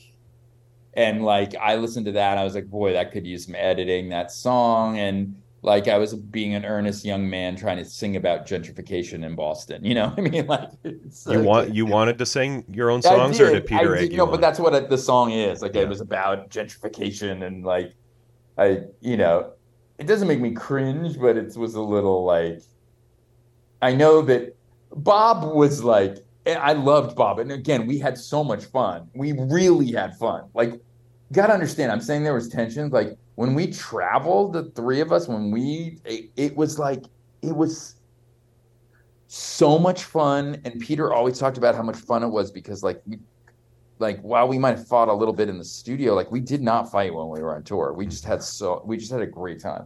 But Bob definitely, I think there was a certain earnestness to my approach to songwriting that Bob probably rolled his eyes at a little bit because the brand of the Volcano Sons had been so like snarky, sarcastic punk. You know what I mean? That's something you don't totally get unless you had seen their live shows. Those guys were very like punk rock in your face. Like John and Jeff had been very like we hate you and it doesn't matter. And they made a lot of sort of uncomfortable stonery in jokes that it was just the vibe was just totally different. Bob and I were not like that at all. But yeah, No Place, again, I was borrowing heavily from Mission to Burma, that like chord built in fourths, like Okay, Noodle on the Couch, another one of yours. Yeah, also one of mine. We got some tape drag or something at the start of that one. Yes, a tape drag for sure. I think that tape drag would have happened when we were laying back to 2-inch tape for the Submaster, I don't think it was intentional. It might have been an idea of Sean's. It may have been an idea of Sean's. Again, that break where it's like that towards the end, there's like this descending, like all of her boyfriends. That again, I thought I was in Mission to Burma. I literally was like, oh, I'm in Mission to Burma. Like I just was like, this is fantastic. I'm gonna do, and it was just so great to hear Peter just sort of naturally, like with those songs. I have to say, it's like I might have told Bob what to do, or we had worked it out, but like I would come up with these parts. And again, this is a drummer I had known and seen and looked up to since I was like 14. And he was just playing exactly what it's just such an unbelievable thing to be like, oh my God, this guy's playing exactly what I would have wanted to hear. Like it was wild. Mm-hmm. It really was wild. Peter's drumming is unbelievable. He's an unbelievable he's drummer. a great drummer, and absolutely... to sing at the same time is just it just so over the top. Did you see the band? Did you ever see the Sons? No, never. It was really a weird band. Like it was like all versions of it, but like Peter, like the way I don't know if you're a player. Like, do you play guitar? I do. I play guitar. Yeah. Okay, so like his drum, like he had this weird Slingerland kit that you would never use that had this weird hardware that like it looked like cue balls that then you could pivot, like and he had his rack mounts like practically vertical. Yeah. Like he was going like this. And like it had to be this really specific way the drums were set up. And like, I mean, if you listen and you kind of study it, but it really was a visual thing. Like his fills, especially like they're like somebody falling down the stairs. Like he could easily do triplets and stuff, but he would often just go boom, boom, boom, boom, boom. It's like it was just, and visually it was wild to watch, and he hit really hard. Yeah, like it was like he loved method acting. He loved movies. He loved Scorsese. He was so about that. He loved Cassavetes. When he was behind the drum kit, here he is in this like arty rock band, but he's Robert De Niro in Raging Bull. Like that's really what he's about. Like it's just like it's about like, oh, it's primal scream therapy. Like, and we all like just shouted and like just did it. It was it was a very physical. I mean, good rock is. I mean, I'm not saying anything that's not like, I mean, whatever. Fugazi would have eaten our lunch on most nights, but like watching him play was just like something to see. And like, it just very distinctive and unusual choices on the drum. I mean, he really has an inimitable style, for sure. Really, for sure. He's also the only drummer I knew who was not at all anal about like tuning or anything. It's like he would just like throw his like, and you'd be like, oh, he had these loose clear heads, and he was just like whatever. That's another story. But when we recorded Career in Rock, it was like Albini just was like, so I'm tuning your drums. Like that was the first day. It's like, this is how I do it. It was so funny because I wonder. He just like the heads were loose and loud, and the whole thing was just like, Jack Benny opening up the closet and things falling out. It's just like hilarious. Did you ever play with No Means No? I'm gonna say that I don't think we ever had a gig with them. They were Canadian, right? Yeah, I'm just a drummer who sings. That's what made me think of Oh it. yeah. Yes, I remember them. Yeah. And I remember people talking about them for this very reason. Peter's singing was about the fact that like in Burma, they let him sing and they wanted to be a collective. You got to understand what this legacy comes from. You probably do. I don't want to be pedantic here, but like it's something that really is just very interesting to me, which is when you look at certain bands, like my favorite bands are the post-punk avant-garde, right? So they're basically taking the ethos of punk rock, which is let's simplify this, and applying it in ways that were different than the Sex Pistols, they're a traditional rock band in a lot of ways. And like, oh yeah, he sings out of tune. That's just the difference, right? But like, obviously, like I'm saying the most obvious shit ever, but like, you get into the Fall, Wire, the Mekons, all those bands, like they're willfully taking an amateur approach, raincoats, to playing and like, no, we're going to play and we are not musicians. But part of that was also in a very postmodern way, breaking down the hierarchy of traditionally arranged rock and roll music. So like the Gang of Four, who, believe me, sat around and talked about this shit, were like, no, let's make the guitar the rhythm instrument and the bass the lead instrument. Right. Because that's an inversion. That's socialism, like that's going to invert the hierarchy. The lead guitar shouldn't be the master, like owner, like we can be all that. And Burma, I mean, Burma just did that. And like they did that too. Although, you know, Roger Miller comes from like a pretty serious tradition of like, I mean, he had seen Hendrix. He had seen Hendrix as a kid. Like he knew what was up. He's a lead guitar player for sure. But they really did experiment. You think about that's when I reached for my revolver. The giant solo there is a bass solo, you know. So in that same spirit, they were going to have Peter be the lead instrument sometimes and be the lead singer. So, and he was. And so, you know, some of the later era Burma songs that he wrote, like Foreign Country, Blackboard, like we used to poke fun up with Peter because he was just trying to figure that stuff out. But like, they're great. And it was wild to hear him sing. And you were like, whoa, this band is really a collective. Like, they're not, this is an absolute commitment. This is not one or two instruments accompanying another instrument. This is a collection. This is like an equal partnership. Did you ever play any of those songs in Volcano Suns? Yes, we did. To Bob and I were like, I mean, it was like the kids stealing from the cookie jar. Like we were like, oh come on, let's do Certain Fate, Right. and we did. Yeah. And you know, I mean, I died and gone to heaven. Like playing, I mean, this is insane. Um, yeah, yeah, it was great. We played Certain Fate, and I would break out.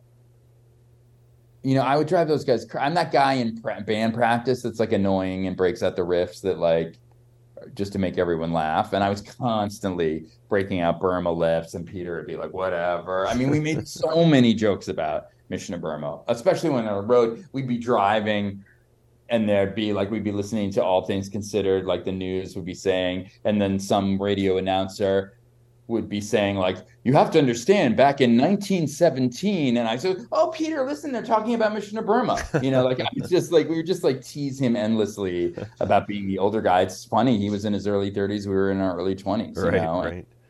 And, we just would joke around, but yeah, noodle on the couch.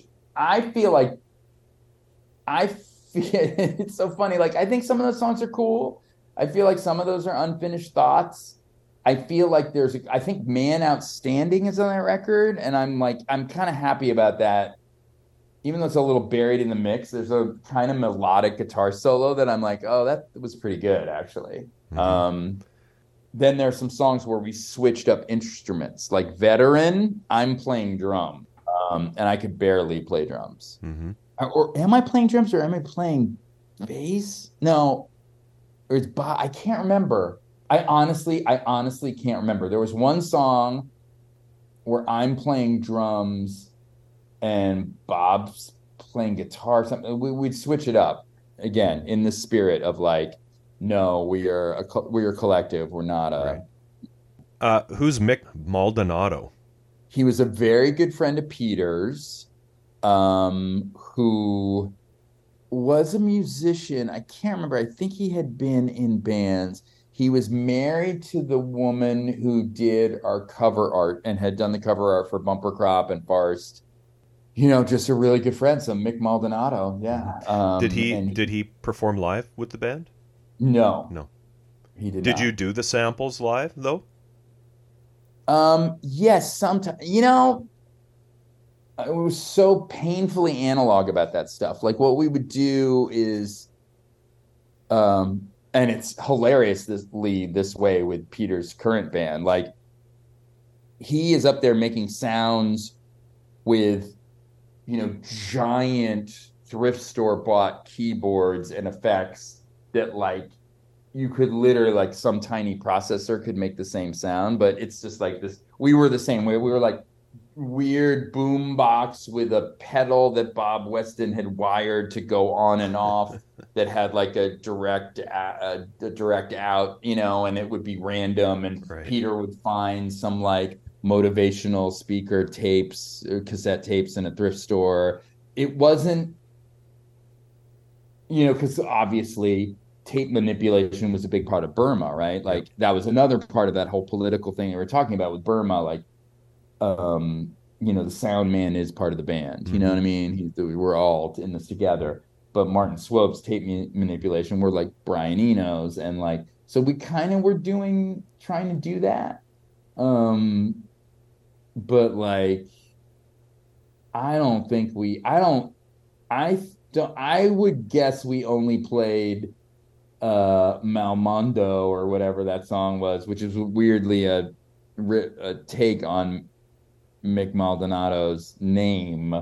Um, we probably only played that live once or twice, Right. like maybe for like the release party of Thing of Beauty. Like I feel like we didn't really commit to doing that much, but There's some piano on like some piano on like How to Breathe. Is that Roger by any chance? that might be Yeah, honestly. yeah. Some That Maximum might, Electric piano. yeah, that Yeah. might be. Hmm. I can't remember. Wow. That Okay, might. another one of yours is Fill the Void. So there's like the kind of the talking part. Can a phone call change your life? Is that you? Yeah, that's Yeah. me. And then who's doing the singing? The kind of the who's to blame part. Who's to blame? That's Bob. Yeah. Okay. That's Bob. I mean, the funny thing is that Bob has like Bob had, and he never his. He, Bob could have been. This is all the interesting dynamics. Bob was roommates with the guys in Buffalo Tom, Mm-hmm. and to that end, his taste in indie rock was very different than Peter's. Peter was like not only more into classic rock, but he was also more into like more obscure stuff. And he wasn't the hugest fan of like the straight up song based indie rock, even though he was like literally one of the architects of it, I think. He wasn't, but why I'm saying all this is that Bob Wesson he had the most classic, he could have been the lead singer in an indie, like in some kind of like classic alt rock band. He had that kind of like, he could sing, he could actually sing, and he had kind of a sweet voice. And yeah, he sang that. Is that him singing on Kick Out the Jams? I think we all sang on Kick Out the Jams. Who brought in what for covers? Um, I'm gonna be honest, it was always Peter. Yeah. It was always Peter. I mean, we were playing his like mixtapes basically. And like you gotta understand, Kick Out the Jams, like Burma had done 1970, like there was a like real like Iggy and the Stooges.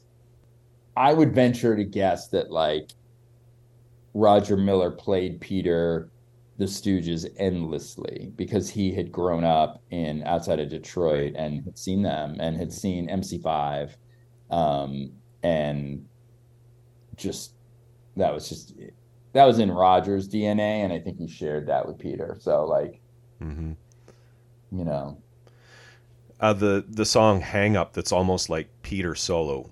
yeah, Did he do that live like that? yeah, we did that live a couple Yeah. times. I actually always liked that song a lot, and it's so angsty and like singing about his own dysfunction. And like I think that if I were to make the like single album version, that definitely lives on that record Mhm. because it just It's a pretty. good song to have last as well. Yeah, Yeah. yeah. Do you know anything about the sample of the little kid? Do you know like any of these samples where they were sourced No, from? and No. we were just really in a pre-litigious world of like, I mean, I don't think we could make those records today because you would have to pay you'd have to figure it all out. Like I have no idea. Peter, look, it was like the life was playing shows in like Kalamazoo, Michigan, getting into the van, staying at somebody's house, getting into the van, going to the diner, and then going to the nearest thrift shop. And while Bob and I would try to find cool shirts, and Peter did too, Peter also would buy random cassette tapes. How did you do on tour? Sometimes, like there were honestly, we had some great shows as a band. We had me and Bob had the good fortune of being the only time that the Volcano Sons went to Europe.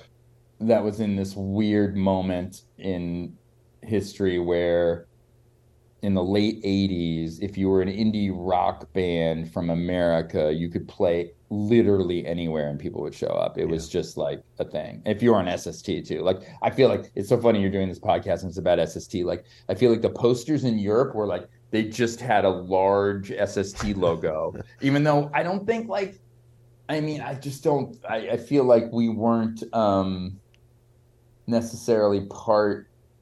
Like it didn't feel like we were part of that. But again, the subtext of this is like I always try to explain this to people who are younger.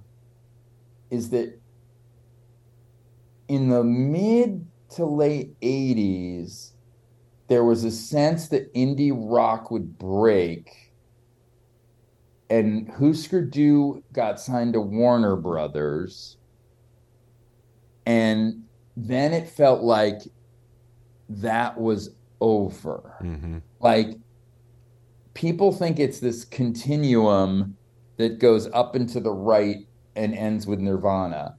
But my friend started Matador Records in 1989, and we were all like, "Are you fucking crazy? Don't you get it? Like, indie rock is over. It's over. Like, Yeah. it's absolutely over." And like, so us being on SST, I think there was a little bit of a unarticulated or not said out loud hope that like we would go the way of the Huskers, because they did Zen Arcade, now it's a double album and blah blah blah. You know what I mean? Yeah. Double Nickels on a Dime, Minutemen. You know what I mean? It was like there was a little bit of a like, oh wow, maybe we'll get into that space. But it's just so funny because it's like I knew Sorry had played gigs with the Huskers, and I was when they were on fire.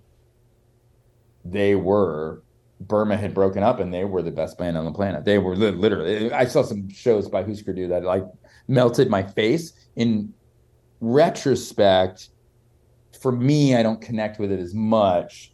What I will say is that what was so charming about them is that like I had a friend who toured with them as a roadie when like Warehouse Songs and Stories came out, Mm-hmm. and like they were driving up to 2,000 seat theaters, but instead of getting a bus, they just got two vans. They got like another van, you know what I mean? Because they just didn't know how to, it was the life, it was like We Jamaica, that Mike Watt says. It was like, it was the indie rock, live in a van, die Probably in a van. served them well, though. Yeah, absolutely. Yeah. And like, I think that was sort of probably in the back of now that I'm talking about this, I think the other desire to do a double album came from the fact that SST was doing it. Mm-hmm. I mean, their vibe, while it was very much indie rock, they also were very indulgent. Yep. You know what I mean? Yep. Like there's some shit on that label that was so indulgent, and like, don't I know it? yeah, I mean, if you've studied it, you're like, what? Yeah. St. Vitus and all this shit, like what is really happening here? Yeah. And I will say this, that like we record the record. I don't know what Peter's relationship was like and how much he talked to Ginn and those guys, but I remember I had a girlfriend who lived in Las Vegas, so I was going to take a trip out west, and I was the guy in the band. Bob was the guy who did like all the business, right? Like he had studied electrical engineering. He could actually be somewhat coherent and like organize a ledger and stuff and like know what our budget was. Mm-hmm. But I was the guy and Peter was like social, but like could also be gruff, and people would be like scared to talk to him sometimes. And so I was like the goofy guy that was schmoozy, and my job was getting the money from my job was getting the money. Unless they didn't want to pay you, and then it was Peter's. Yeah, I know they wouldn't have sent Peter in there. It wouldn't have gone well. Like you had to schmooze. I was the schmoozer of the band for sure. Yeah. And Bob kept it on track, and that's just how that worked. I'm saying this because Thing of Beauty comes out, or it's about to come out, and we should do a requisite meeting with the label. But because I had this trip out to Vegas, I ended up meeting with Dukowski and Ginn in the Lawndale office. And again, like, I don't know, I'm of a certain vintage, I'm getting in my late 50s. I'm 57 years old. And there's like, when it comes to indie rock, because I had a little bit of a career after the Sons of doing indie rock music videos. Mm-hmm. Yep. and because my friend started Matador Records, and because I had had this experience with Sorry, like I'm one of those people that kind of like I feel a little Zelig vibes about my indie rock life. Like, I've met people and been around stuff in a way that in retrospect I can't really believe. Like, and I certainly couldn't believe that I was sitting with Greg Ginn and Chuck Dukowski in like a weird conference room talking about like how they're going to roll out the record. Like I was like, how it was so weird too, because it's like the scene around the Volcano Sons was so East Coast and so specific and such a legacy from Burma. Yeah. But then I go to this other place where also idols. I had seen Black Flag in '81 in Boston, and honestly, that one of their first all ages shows in Boston was like, it's a little bit like that famous show by the Sex Pistols in Manchester, where like the Fall get together and Joy Division get together. Like all the Boston hardcore kids were at that show right. and started bands because because Black Flag just fucking ripped everybody, melted everybody's face off. The opening band didn't show up. It was hot outside. It was this kind of like nice club, but it was during the middle of the day and they didn't give a fuck. And they got on stage at 2 p.m. And it was like, it's one of those things where like you could see in the door the sun's streaming through and you shouldn't be at a rock club. And it was not Rollins, it was Des Cadena. Mm-hmm. And Ginn was just like, oh my God. Like he just had that Dan Electro with this awful, ugly sounding PV stack. It was just horrible. Like, Robo was on drums and they were just unbelievable. Like, it was unbelievable. And Dukowski was on bass and like unbelievable. And they played 2 sets back to back because the opening band didn't show up. And all the guys in Mission of Burma were there, by the way. Wow. But then like all the kids, all the guys who started SSD and DYS and Negative Effects, they were all there. It was a seminal moment for the Boston hardcore scene. And the thing is, wait, this is a lie actually, because the timing.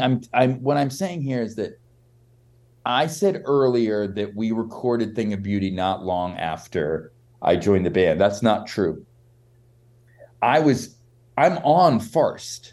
Yeah, you're on it. Yep. They were finishing Farced, and Chuck was kind of like, oh, maybe he'll be the 2 guitar, but I did the Farced tour. Chuck did not do the Farced tour. Okay. He was out of there. I just assumed you were, invited in as a friend of Chuck's or something. It was the transition period, and Chuck was like kind of not wanting to let it go, but then he let it go. And so it's weird. So that's the other thing that's weird about Thing of Beauty too, is that like, that was really my first experience recording a record with the band. Right. Although I am on Farced. I played a lot of that stuff. Yeah. Mm-hmm. What can you tell me about Eleanor Ramsey's cover art? Did she take this photo or is this stolen from somewhere? It's definitely found photos. We would be sued. I'm sure. Again, I talked about the life and going to thrift stores and stuff. I mean, Peter sung about it in his probably one of his most famous songs is White Elephant. Like, he was a thrift store garage sale collector of stuff that most folks ignore as he sings. And, he was that record store guy that finds the weird thing. And I think he found at some thrift store, found all this commercial artwork and posters and stuff. And that was one of them. And we appropriated it. And I think Eleanor would have had the wherewithal to understand that if we manipulated enough, we were okay. But again, this is before the world got too litigious, and it's also pre-digital culture, like very pre-digital.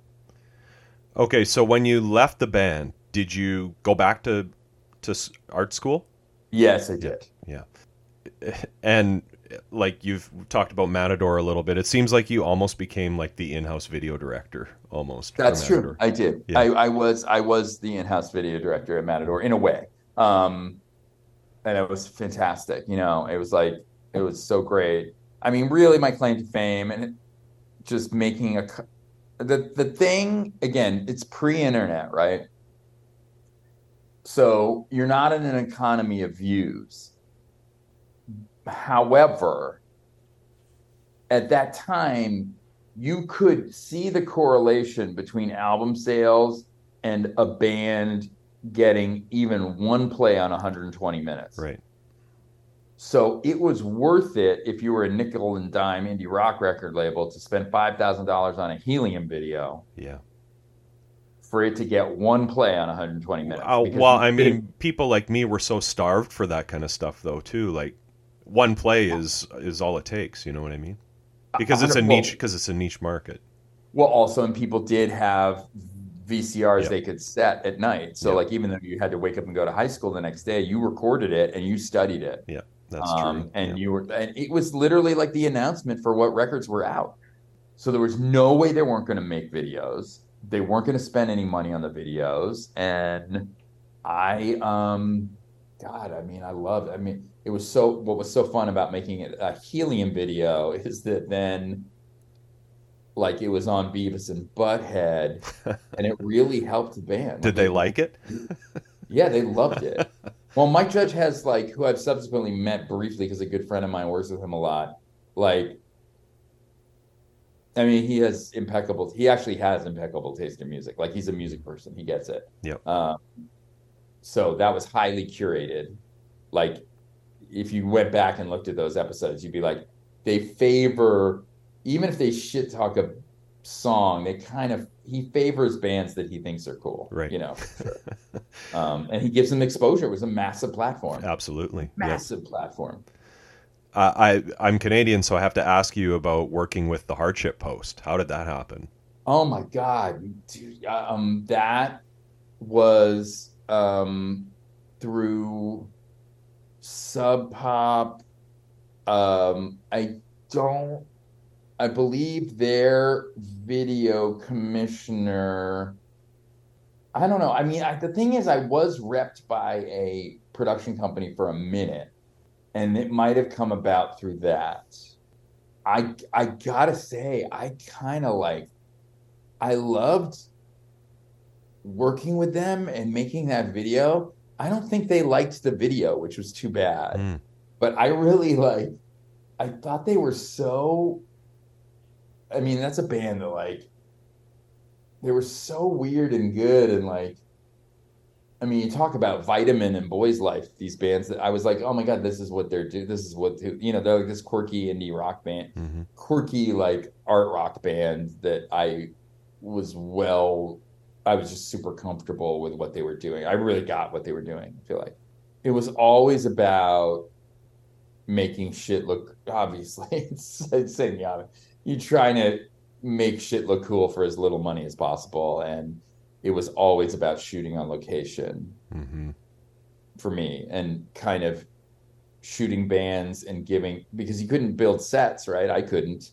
And I usually didn't have enough film to roll entire takes of the song. So I knew where I was going to go in every section of the song. They weren't going to be here during the verse. They were going to be here during the choruses. And that's I had to be surgical about it. It's weird. People don't even remotely think about that shit anymore. They don't have to. Yeah. We live in digital continuous roll. Plus you can just make it on your iPhone, right? Yeah, you could just make it. Yeah, you could absolutely make any of that up. And we could absolutely do that. So I all those videos were shot on 16 millimeter and using mirrors always lent something. And I thought that Halifax was awesome. And I really liked the scene there, and it was fun. I think he weirdly had issues with the video, which is weird to me. I think he felt I don't know. It was so funny in that time because I sort of bonded with bands because I had been in this strange indie rock band, and I knew what it was like to be in a band. And that was my sort of way to get these shoegazy, every band I did a video for didn't want to do a video. Helium was I don't want to do, I don't want to. I was like, no, I know this is weird, but as a young woman, looking the way you have to look at the camera. You actually have to look at the camera. This is going to go, but trust me on this, shit like that. And I think that for hardship posts. Like I think it was like that video was like too slick for them or something. It was just funny. You got to work with Peter again in Customized. Yes, I did. And again, Bob Moses, who was the roadie of Mission of Burma, was in Customized. And this is the same Bob Moses that you wrote the book with. Yes, that's right. It's all lining up. Yep. Yep. So yeah. This is all, that's right. And like, I feel bad in a way because all the guys that ran Matador were honestly my closest friends. And I was a little like forceful. I was like, you got to sign Customized. You got to. It's going to be great. You got to sign. I don't know if that was the best decision they ever made. The only other time I did that, and not that I had really anything to do with it, but I didn't direct, but I shot the I Am a Scientist video. And there was a bit of a bidding war for Guided by Voices. Mm-hmm. And I was like, and I'm not saying that I swung it at all. Like Pollard loved Matador, but like I was like, he was thinking about Warner Brothers. Right. And I was like, you gotta go with Matador. And think about that. Like, yeah, no kidding. I mean, I don't know if you like that band at all. And I do. Peter Prescott wouldn't like that band at all, but like I've worked with Pollard a couple times and I see Pollard and Prescott in the same vein. Like they're just waking up, having a cup of coffee and thinking about what song they're writing that day. Like that's who they are. It's pretty tough to keep up with Robert Pollard for sure. Yeah. For songwriting. He's unbelievable. He's an unbelievable. I mean, whatever. I mean, I don't know how, you don't have to have me say that, but like just a giant force of nature in terms of creativity and being prolific. But like, when you think about the peak era Matador records that they put out, like I can't even really wrap my brain around the threefold punch of, Alien Lanes, Under the Stars, and what was the first one with Buzzards and Dreadful Crows? B-1000. Like it just those three records are just like, I mean, send them to space for aliens to find. I mean, they're incredible rock records. Yeah. Are the High Cameras? Are they still an active band? We played the other night. Okay. It's dad rock. Yeah. But we have some new songs, and I think they're good, and we're kind of like a little louder than you'd think based on the recording. That recording was like a demo tape that we did years ago, and during the pandemic, I did that goofy thing where at 8:00 at night when people were banging pots and pans for people, right, I brought my guitar out, my amp out, and played guitar. And I posted that on Instagram, and the guy who had recorded our demo tape was like, somebody should do something with that. And the release was that, these guys, Houndstooth Cottage in Miami, put it out. We remixed the demo tape, but I mean, it's a very, like, we're a little more put together than the demo tape, I would say. And we're going to try to get gigs. I mean, it's really hard. Every member of the band has kids, has jobs. Yep. It's that hard thing. Like we always joke about, I don't know if you know that Instagram account, Rigs of Dad. I do, yeah. Yeah, it's a little that. Yeah. But like, we played a show the other night, and when people who just I randomly know from work or whatever show up, they're always like, what the fuck? I mean, I didn't know you wrote songs. Like, I didn't, we were kind of good. Adam's a great drummer. I mean, he's just great. And Jeff, it's so funny. And all this, it's like, obviously I've been babbling for so long, and like, I come from people who were very in their heads and talked a lot. But one of the absolute joys about playing music, as you know, is that, you communicate without talking. And it's just to me, it's the highest form of existence. Absolutely. And like, I'm grateful to be even just doing it on any level. Like it's the best thing to like we might not play together for 3 or 6 months, but then I'll get in a room and they'll barely say anything. We just start playing and it's just like there's nothing better than that, you Yeah. know? Yeah. And I certainly wouldn't have learned that ethos without having played with Peter. I mean, I always want to encourage after Customize and before what he's doing now, I was like, Pete, you should just like weirdly become a solo artist and like you should do tours where you have a band that's like a super group that plays some of your best songs from Mission of Burma and from Customized and from Volcano Sons. And whatever. Yeah. Don't tell an artist what to do, and he's going to do what he wants to do. I mean, Mini Beast is like impossible. Like you would, Bob Weston and I just joke about it so much. But then when you see them live, you're like, oh my God, he's really doing it. And guess what? No one else is doing it. Yeah. And guess what? In the age of AI and quantized bullshit, that is literally the farthest thing from that. I mean, it's literally the farthest. It's people in the moment just like crazily improvising loud rock music. And it's a beautiful thing. It's that is a thing of beauty. So there's been lots of books and discussion, especially in the last 10 years, shows like ours, kind of revisiting indie rock of the 80s and 90s. You've obviously talked to a lot of bands, post Volcano Sons through your career. Do you think the Sons get their due?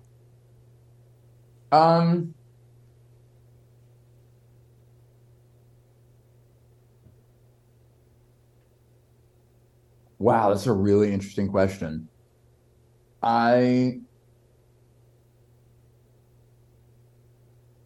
have a distorted perception because my fondness for Mission of Burma was so over the top, and that bled into my fondness for the Volcano Sons before I was in the Volcano Sons. Right. I don't think short of someone writing a lot about like Peter Prescott in the way that like people talk about Robert Pollard, I would feel that the Sons got their due. Like I feel like it really makes sense to me. I think it reached the widest audience it could. I think that Peter, like many great artists, there's a little element of self-sabotage. And I feel like what's so interesting about indie rock in general and the culture of indie rock is that it precipitated such a massive shift in rock and roll, which was Nirvana. Yeah. I mean, whatever you say about Nirvana, that Nirvana itself sort of eclipsed all the shit that came before it a little bit. Like people, it almost seems like it's in a vacuum. And I know Michael Azerrad who wrote that book, The Road to Nirvana, and he'll give a shout out to all the bands, but people forget, like, I mean, there's so many great bands. I mean, I don't know. I think a lot of bands didn't get their due. Yeah. And I don't think that like, I think if framed correctly, a greatest hits of Volcano Sons records would be like one of the best indie rock records you've ever heard. But at the same time, it's such a unique and distinct and weird band that like you kind of had to be there to see it. Like you kind of had to. It was a moment in time that is no longer there. So I don't know. I think that. I mean, I was like super proud and psyched to Pete that like, White Lotus Party did as well as it did. Like White Elephant got a placement in a Pepe Jeans commercial. He made money off of that. Oh, well. Byron Coley, I think, did a profile of them for Spin Magazine. So it's like the Volcano Sons were like in grocery stores, like. So I just think that like, the rock thing is so much like so many of the commercial arts. It's like so much about luck and timing. Mm-hmm. And I mean, I'll never forget coming back to Boston, driving back to Boston after being on tour with the Sons for 5 weeks, and we're in the van. and we're listening to the commercial rock radio, one of the AOR radio stations, FM. Like, we don't even have this formatting anymore, but like a radio station that was like definitely playing Zeppelin and AC/DC exclusively, and Def Leppard, you know. Yeah. And when they were playing Smells Like Teen Spirit in the middle of the fucking day, we were like, oh shit. Wow, this thing happened. Yeah. I mean, you could feel it. And you could feel it from Peter, like he knew. And, you know, I don't think Peter's ever sat down to listen to Nirvana, but like, yeah, I'm just telling you, like, a lot of that shit was just way ahead of its time. Yeah, for sure. And Burma was ahead of its time and then got its due because it had its reunion in the same way the Suns were ahead of the time, but like never really. I mean, Burma's an exceptional musical outfit. Like, just those guys are highest level. So I don't know how to answer that really. I think that there could be a revisitation of the Volcano Suns that would be really interesting. And I definitely, the last record we made, Career in Rock, like, I know that in the, you know, nooks and crannies of the internet that there's some fandom around that record. Like, people are like, that's a weirdly good record that falls through the cracks. Because that's a weird record. I mean, that's really a collaboration of us and Steve Albini. Like, right. You know, it's a really different sound, but there's some kind of cool songs on it. And it's like a little more focused than any Suns record. And it's a cool record, you know, but I don't know. And in terms of like, if you're talking about this in the context of SST, like, I have no idea what those guys really thought. I feel like they were at a stage with the label where they were just gonna like keep it going and take, right? I mean, they were just gonna put out anything, and the Suns were like legit and had a legacy. And I think that Peter was like, it makes sense. Like, Burma could never have been on SST, but like Pete, like, he had kind of more of a sensibility and a vibe that vibed with Ginn and those guys a little bit. Like, I don't think he hung out with them that much, but he like, I mean, Pete understood like more classic and like psychedelic rock and shit. Like, I feel like those guys could bro down a little bit more. Yeah. But Pete and I would fight because Pete loved the Butthole Surfers, you know? And I'm like, I don't know. It's kind of bordering on joke rock. Like, I get it, but no, you know? So like, he was like, we had some musical differences a little bit. And yet he's written some of the greatest rock music I've ever heard, to me, you know? So I don't know. What do you, I mean, I think it's really weird to put, there's a lot of context behind the Volcano Suns. If you care about the story, you know, the sort of legacy of underground rock in Boston, and I'm sure it was all lost on like being in the midst of SST. Like, I don't think, you know what I mean? Like, it wasn't really, but those guys helped us, and they did support tours for sure. I think they were, I don't know, you would know better than I would because you've studied this stuff now, but I felt like we were on the crest of the label becoming like, it was just going overboard. Like, it was just like, there's a lot of fans. Yeah, they kind of already have in some ways by this point, but there's still some gems, and this is most definitely one of them. So, David, thanks so much for taking the time to talk to me today. I really, really appreciate it. I thank you for letting me talk about it. I feel scared for your editing job. No, it's genuinely, genuinely. Yeah. But good luck with your project, and I really, really appreciate it. And you know, to anyone listening, you know, it's the thing. The thing I would always say is it's the Mike Watt mantra. Like, go out and start your own band. For sure. You know? Thanks so much. Take it easy. Thanks. Bye. Have a great night. You too. Bye. Awesome. Definitely hear a lot of respect from David for all of those musicians that he played with over the years and all those bands in that scene. Hey, and I mean, Very interesting to hear him talk about people like Peter or Roger Miller too, about how like they are just always thinking about their art. Yeah, they're true artists, right? Yeah, and Yeah. that certainly comes through in every Volcano Suns record, I would say. Yeah, you can hear the passion and pride when he speaks about Boston music from his era.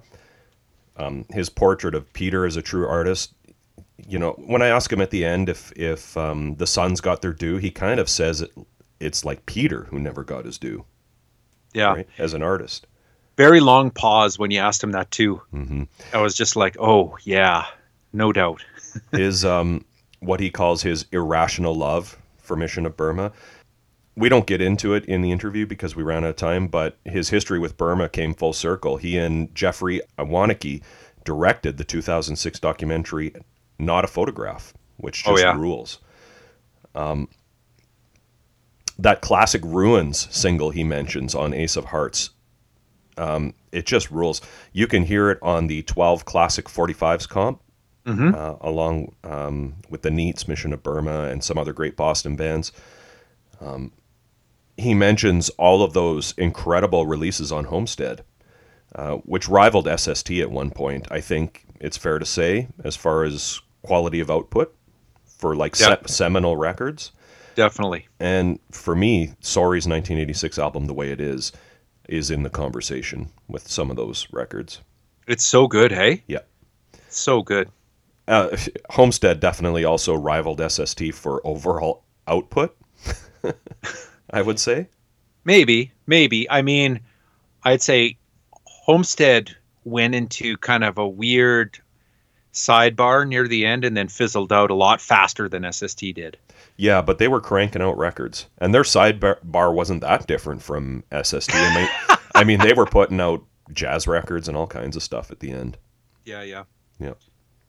Well, you mentioned Ace of Hearts, and we talked about that on episode 210, as well as the great ARF Records, which is another archival Boston label that people should check out. But I wanted to, in honor of David's spiels and reverence for that scene, that era, and all of those musicians in the community, I wanted to mention another label from around that time and around that geographic location, the Throbbing Lobster label. Do you know this one, Brant?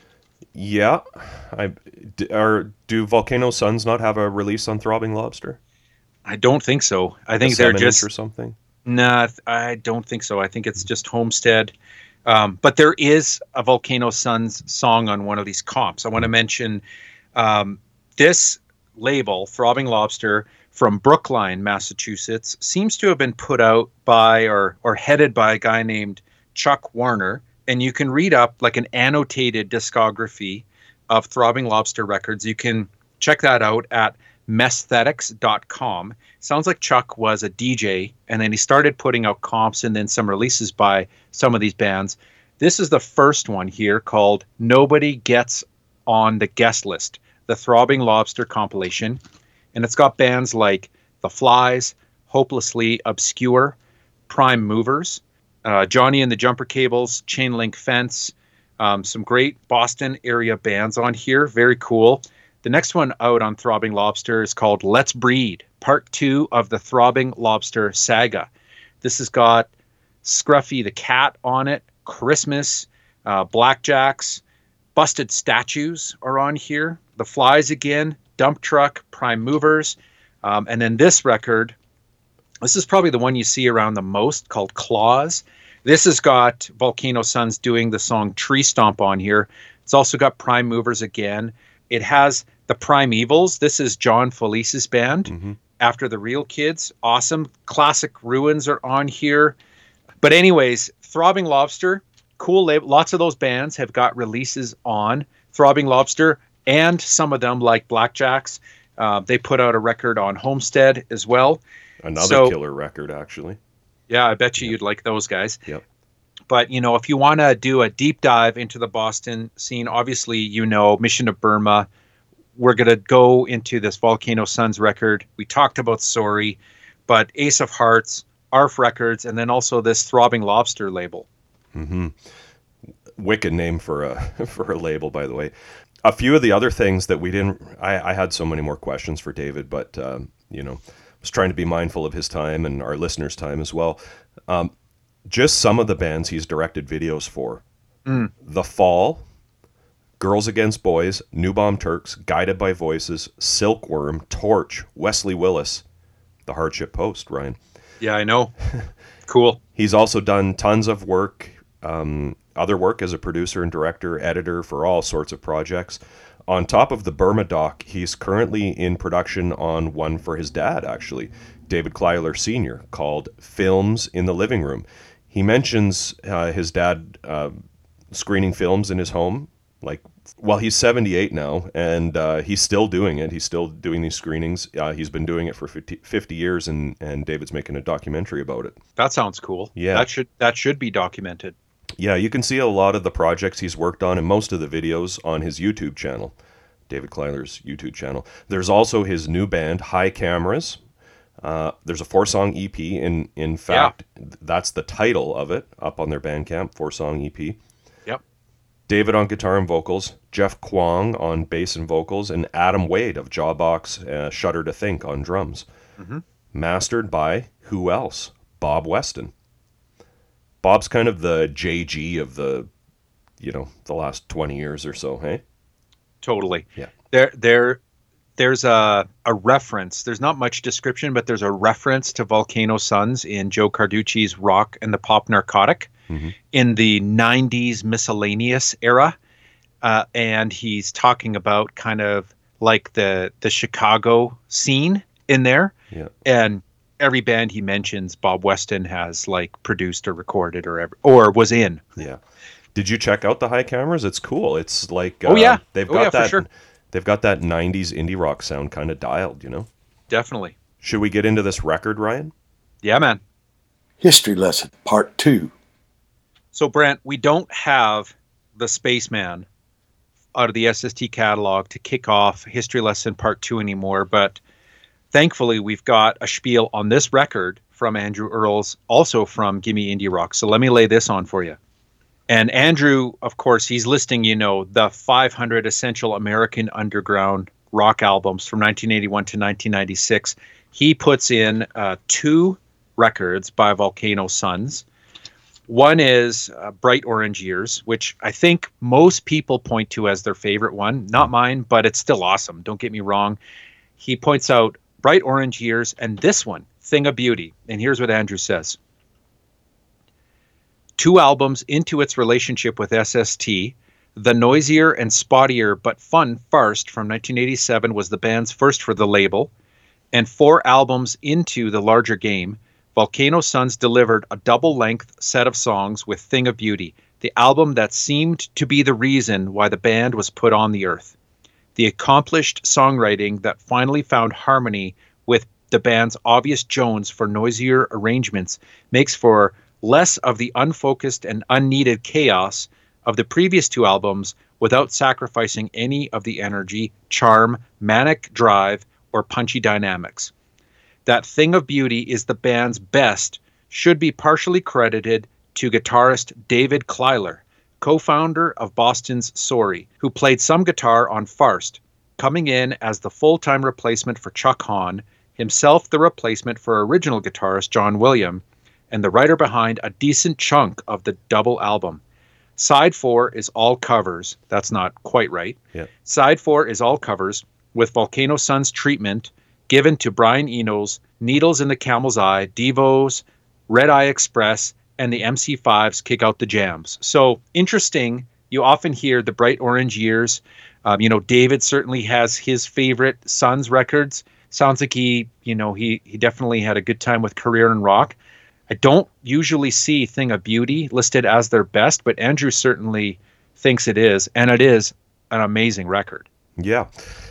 So it was engineered by Paul Coldery, who we had on as a guest for episode 216, and Sean Slade, recorded at Fort Apache South, Roxbury, and then the liner notes say, rest in peace, because that location was closed, I'm assuming, by the time this came out. No info on when it was recorded, but it came out around November of 1989. It was released as a double LP, CD and cassette. The CD has 2 extra tracks, which we'll get into here as we go through this. All 3 members can contribute to songwriting. Track 1, side 1, Barricade, written by David. We've got an opening sample of a cheering crowd. Mick Maldonado on samples. We talk about Mick in the interview. This is a perfect opener. The harmonies, the kind of exuberant vibe might be Peter's vocal, but it sounds exactly like what Volcano's Sons should sound like to me. I wrote down immediately sounds like Volcano Sons, like right immediately. And it's definitely Peter for me. Yeah. That noisy middle section, Bob's bass tone, which I'm sure we'll be talking about more as we go through the tracks. The line about those people in elevators are going down and then they do that kind of descending riff. Sometimes when he speak singing like he does at the end of this song, Peter sounds exactly like Lou Reed to me. Interesting. Yeah, I had very similar comments, though. I wrote down, I can't get enough of Bob Weston's bass on this record. Yeah. I wrote that down. There's definitely a few overdubs on guitar. There's like a clean one, a jangly one, and a distorted one. Very layered for me. Peter's vocals are the highlight, though. There's this dissonance and resolution in the melody that is just so Volcano Sons. And it kind of begins and ends with crowd noise and then also an excellent reverb splash at the end, too. Yeah. The next one is It's a Conspiracy, written by Peter. So for me, even though Bob and David have songs on the record, over half were written by Peter, and his songs are definitely sound like Peter songs. The atmospherics the band create, like the dissonant chords, definitely work well with the theme of this song, or at least what I think the theme is. The paranoia. Yeah. Pro-lifers who later became snipers. Only a crackpot would suspect a conspiracy. Yeah, I had definite like Dinosaur Jr. guitar vibes on this track. And just the fuzzy noisiness. It could be on the self-titled Homestead album by Dinosaur Jr. for me. Great noisy song. And there's also some samples in the middle, it sounds like. Mm-hmm. Yeah, I mean, they used samples the way Burma used samples. Less. Sometimes the samples are super obvious. Sometimes they're just kind of buried in the mix almost. Yeah, texture. Yeah.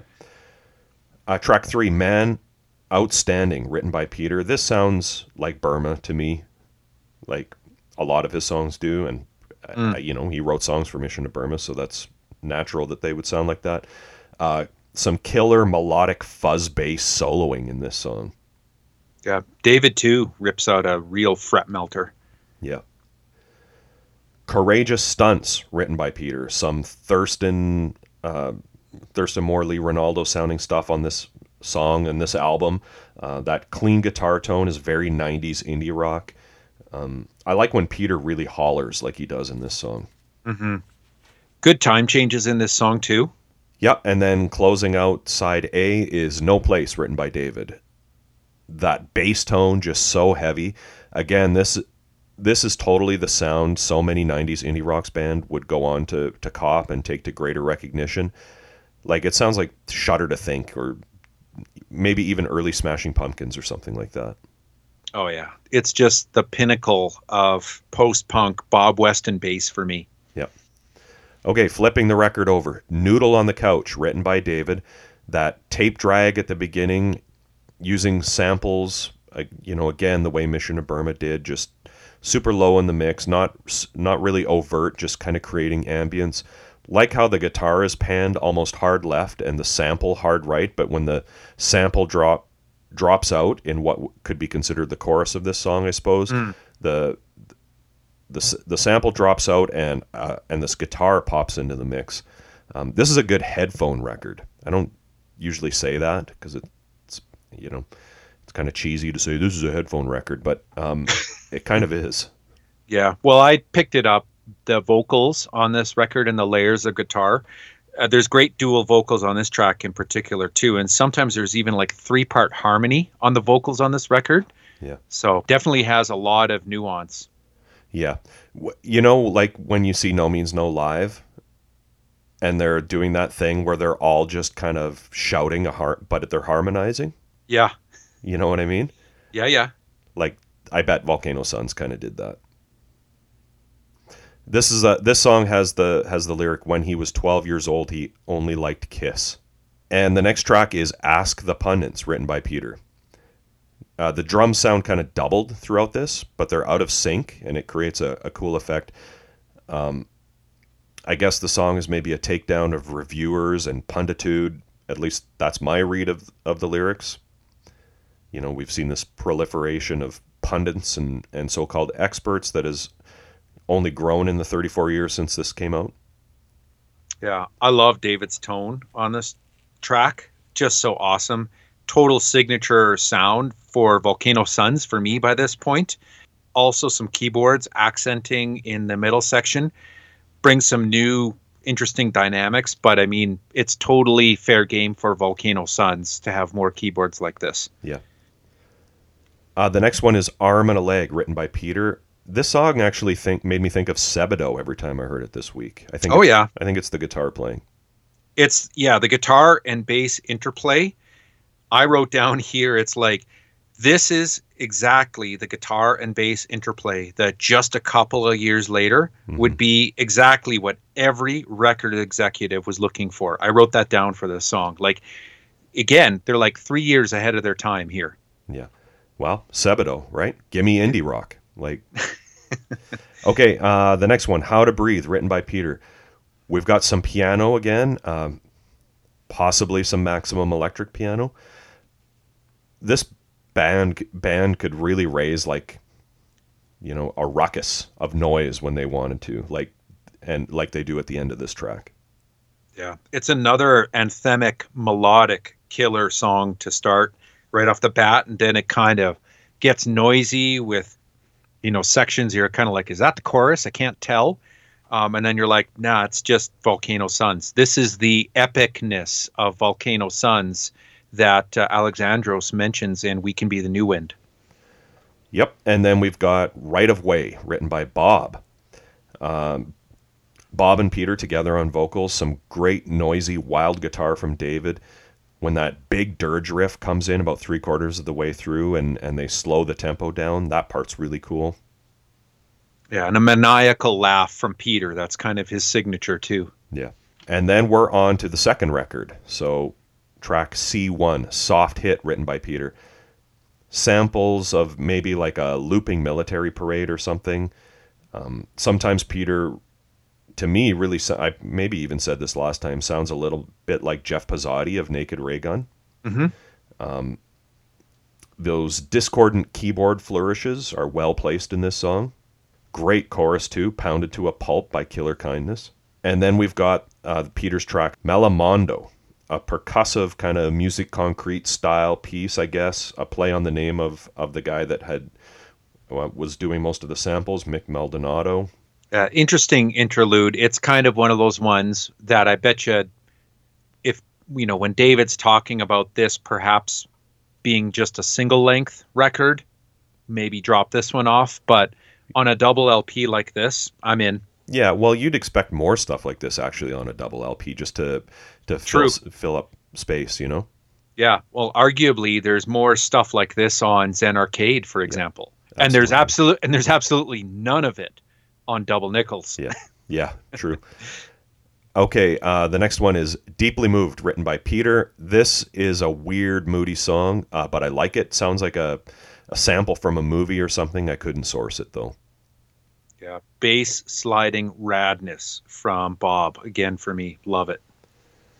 Then we've got Now File, written by Peter.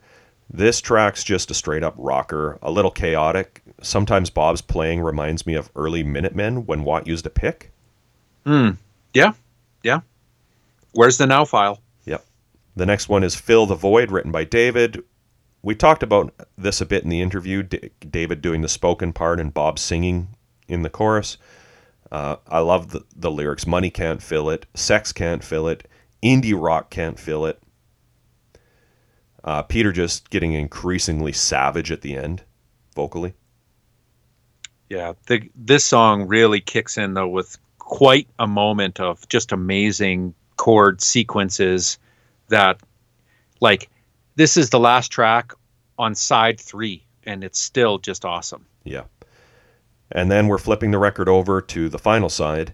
Nightmare Country, written by Peter. Some gnarly feedback. Almost sounds like a theremin or something. Maybe it is. The guitar riffs are kind of early super chunky for me.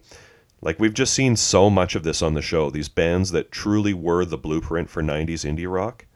And some of it is in David's guitar tone as well. Yes. I guess I've just never really focused on it to the degree that I have while we've been kind of doing this project, like as far as the blueprint of that sound.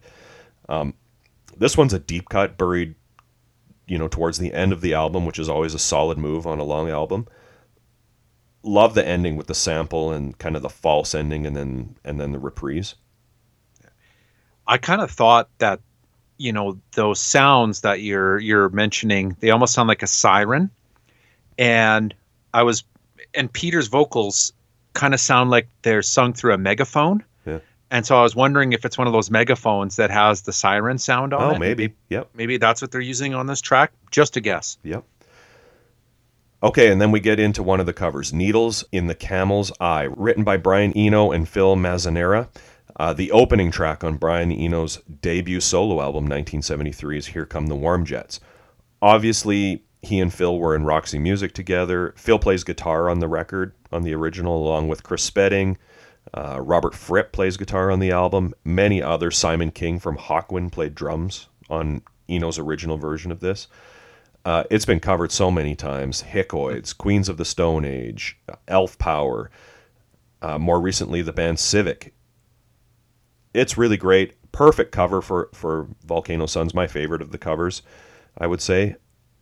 Eno's process for writing lyrics was kind of to complete the music, sing nonsense over top of the finished tracks, and then form lyrics around that nonsense. People have tried to read into a lot of his lyrics, but Eno has said that this song in particular was written in less time. This is a quote. It was written in less time than it takes to sing. I regard it as an instrumental with singing on it.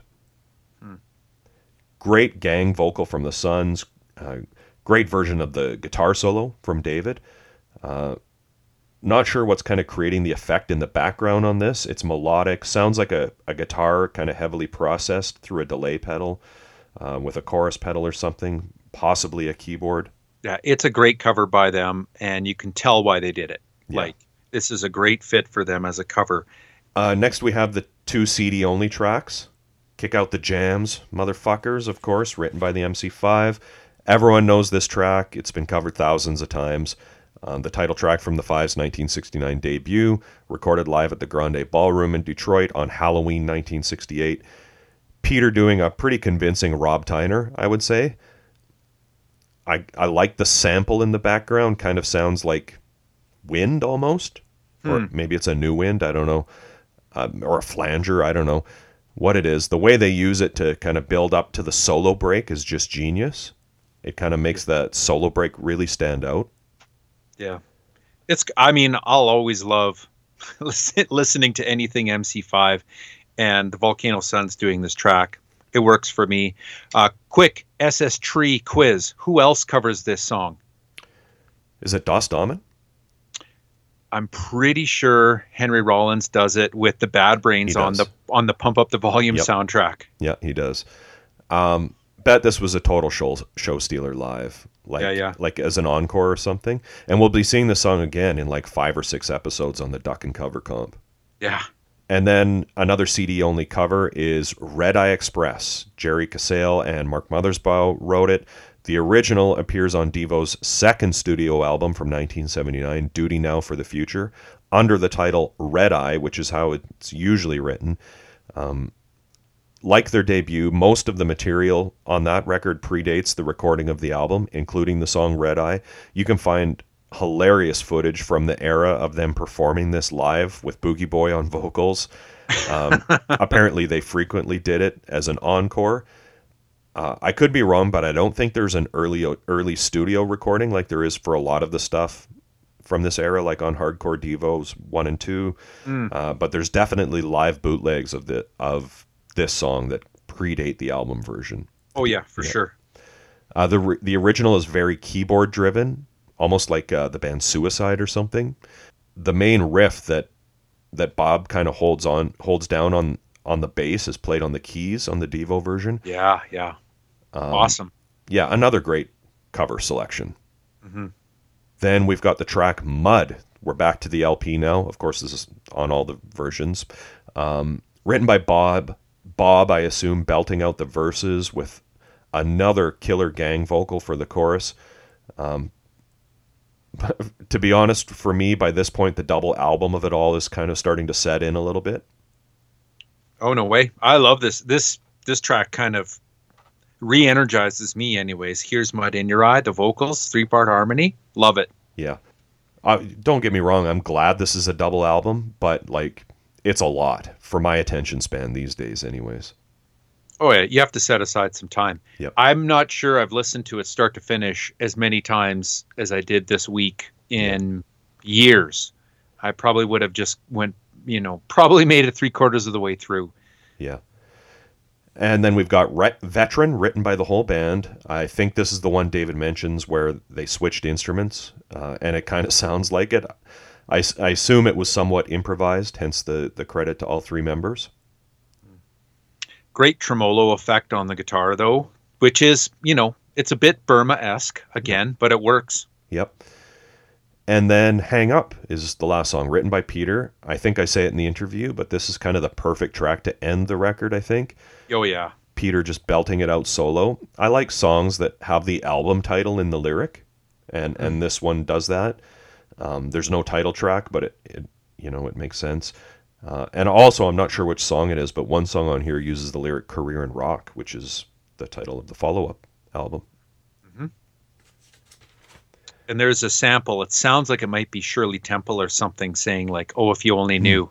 Yeah, maybe, hey? The artwork, I guess if Peter wanted a gatefold, he didn't quite get his wish on this. Eleanor Ramsey credited with the artwork. She did the 2 previous to this, Bumper Crop and Farced. Looks like she's still working as an artist and an art educator. She did go to the Massachusetts College of Art and Design. I don't know. It's a cool record, or a cool cover. We got some mint chocolate, mint chip, I guess. That's mint chocolate chip. Yep. Yeah.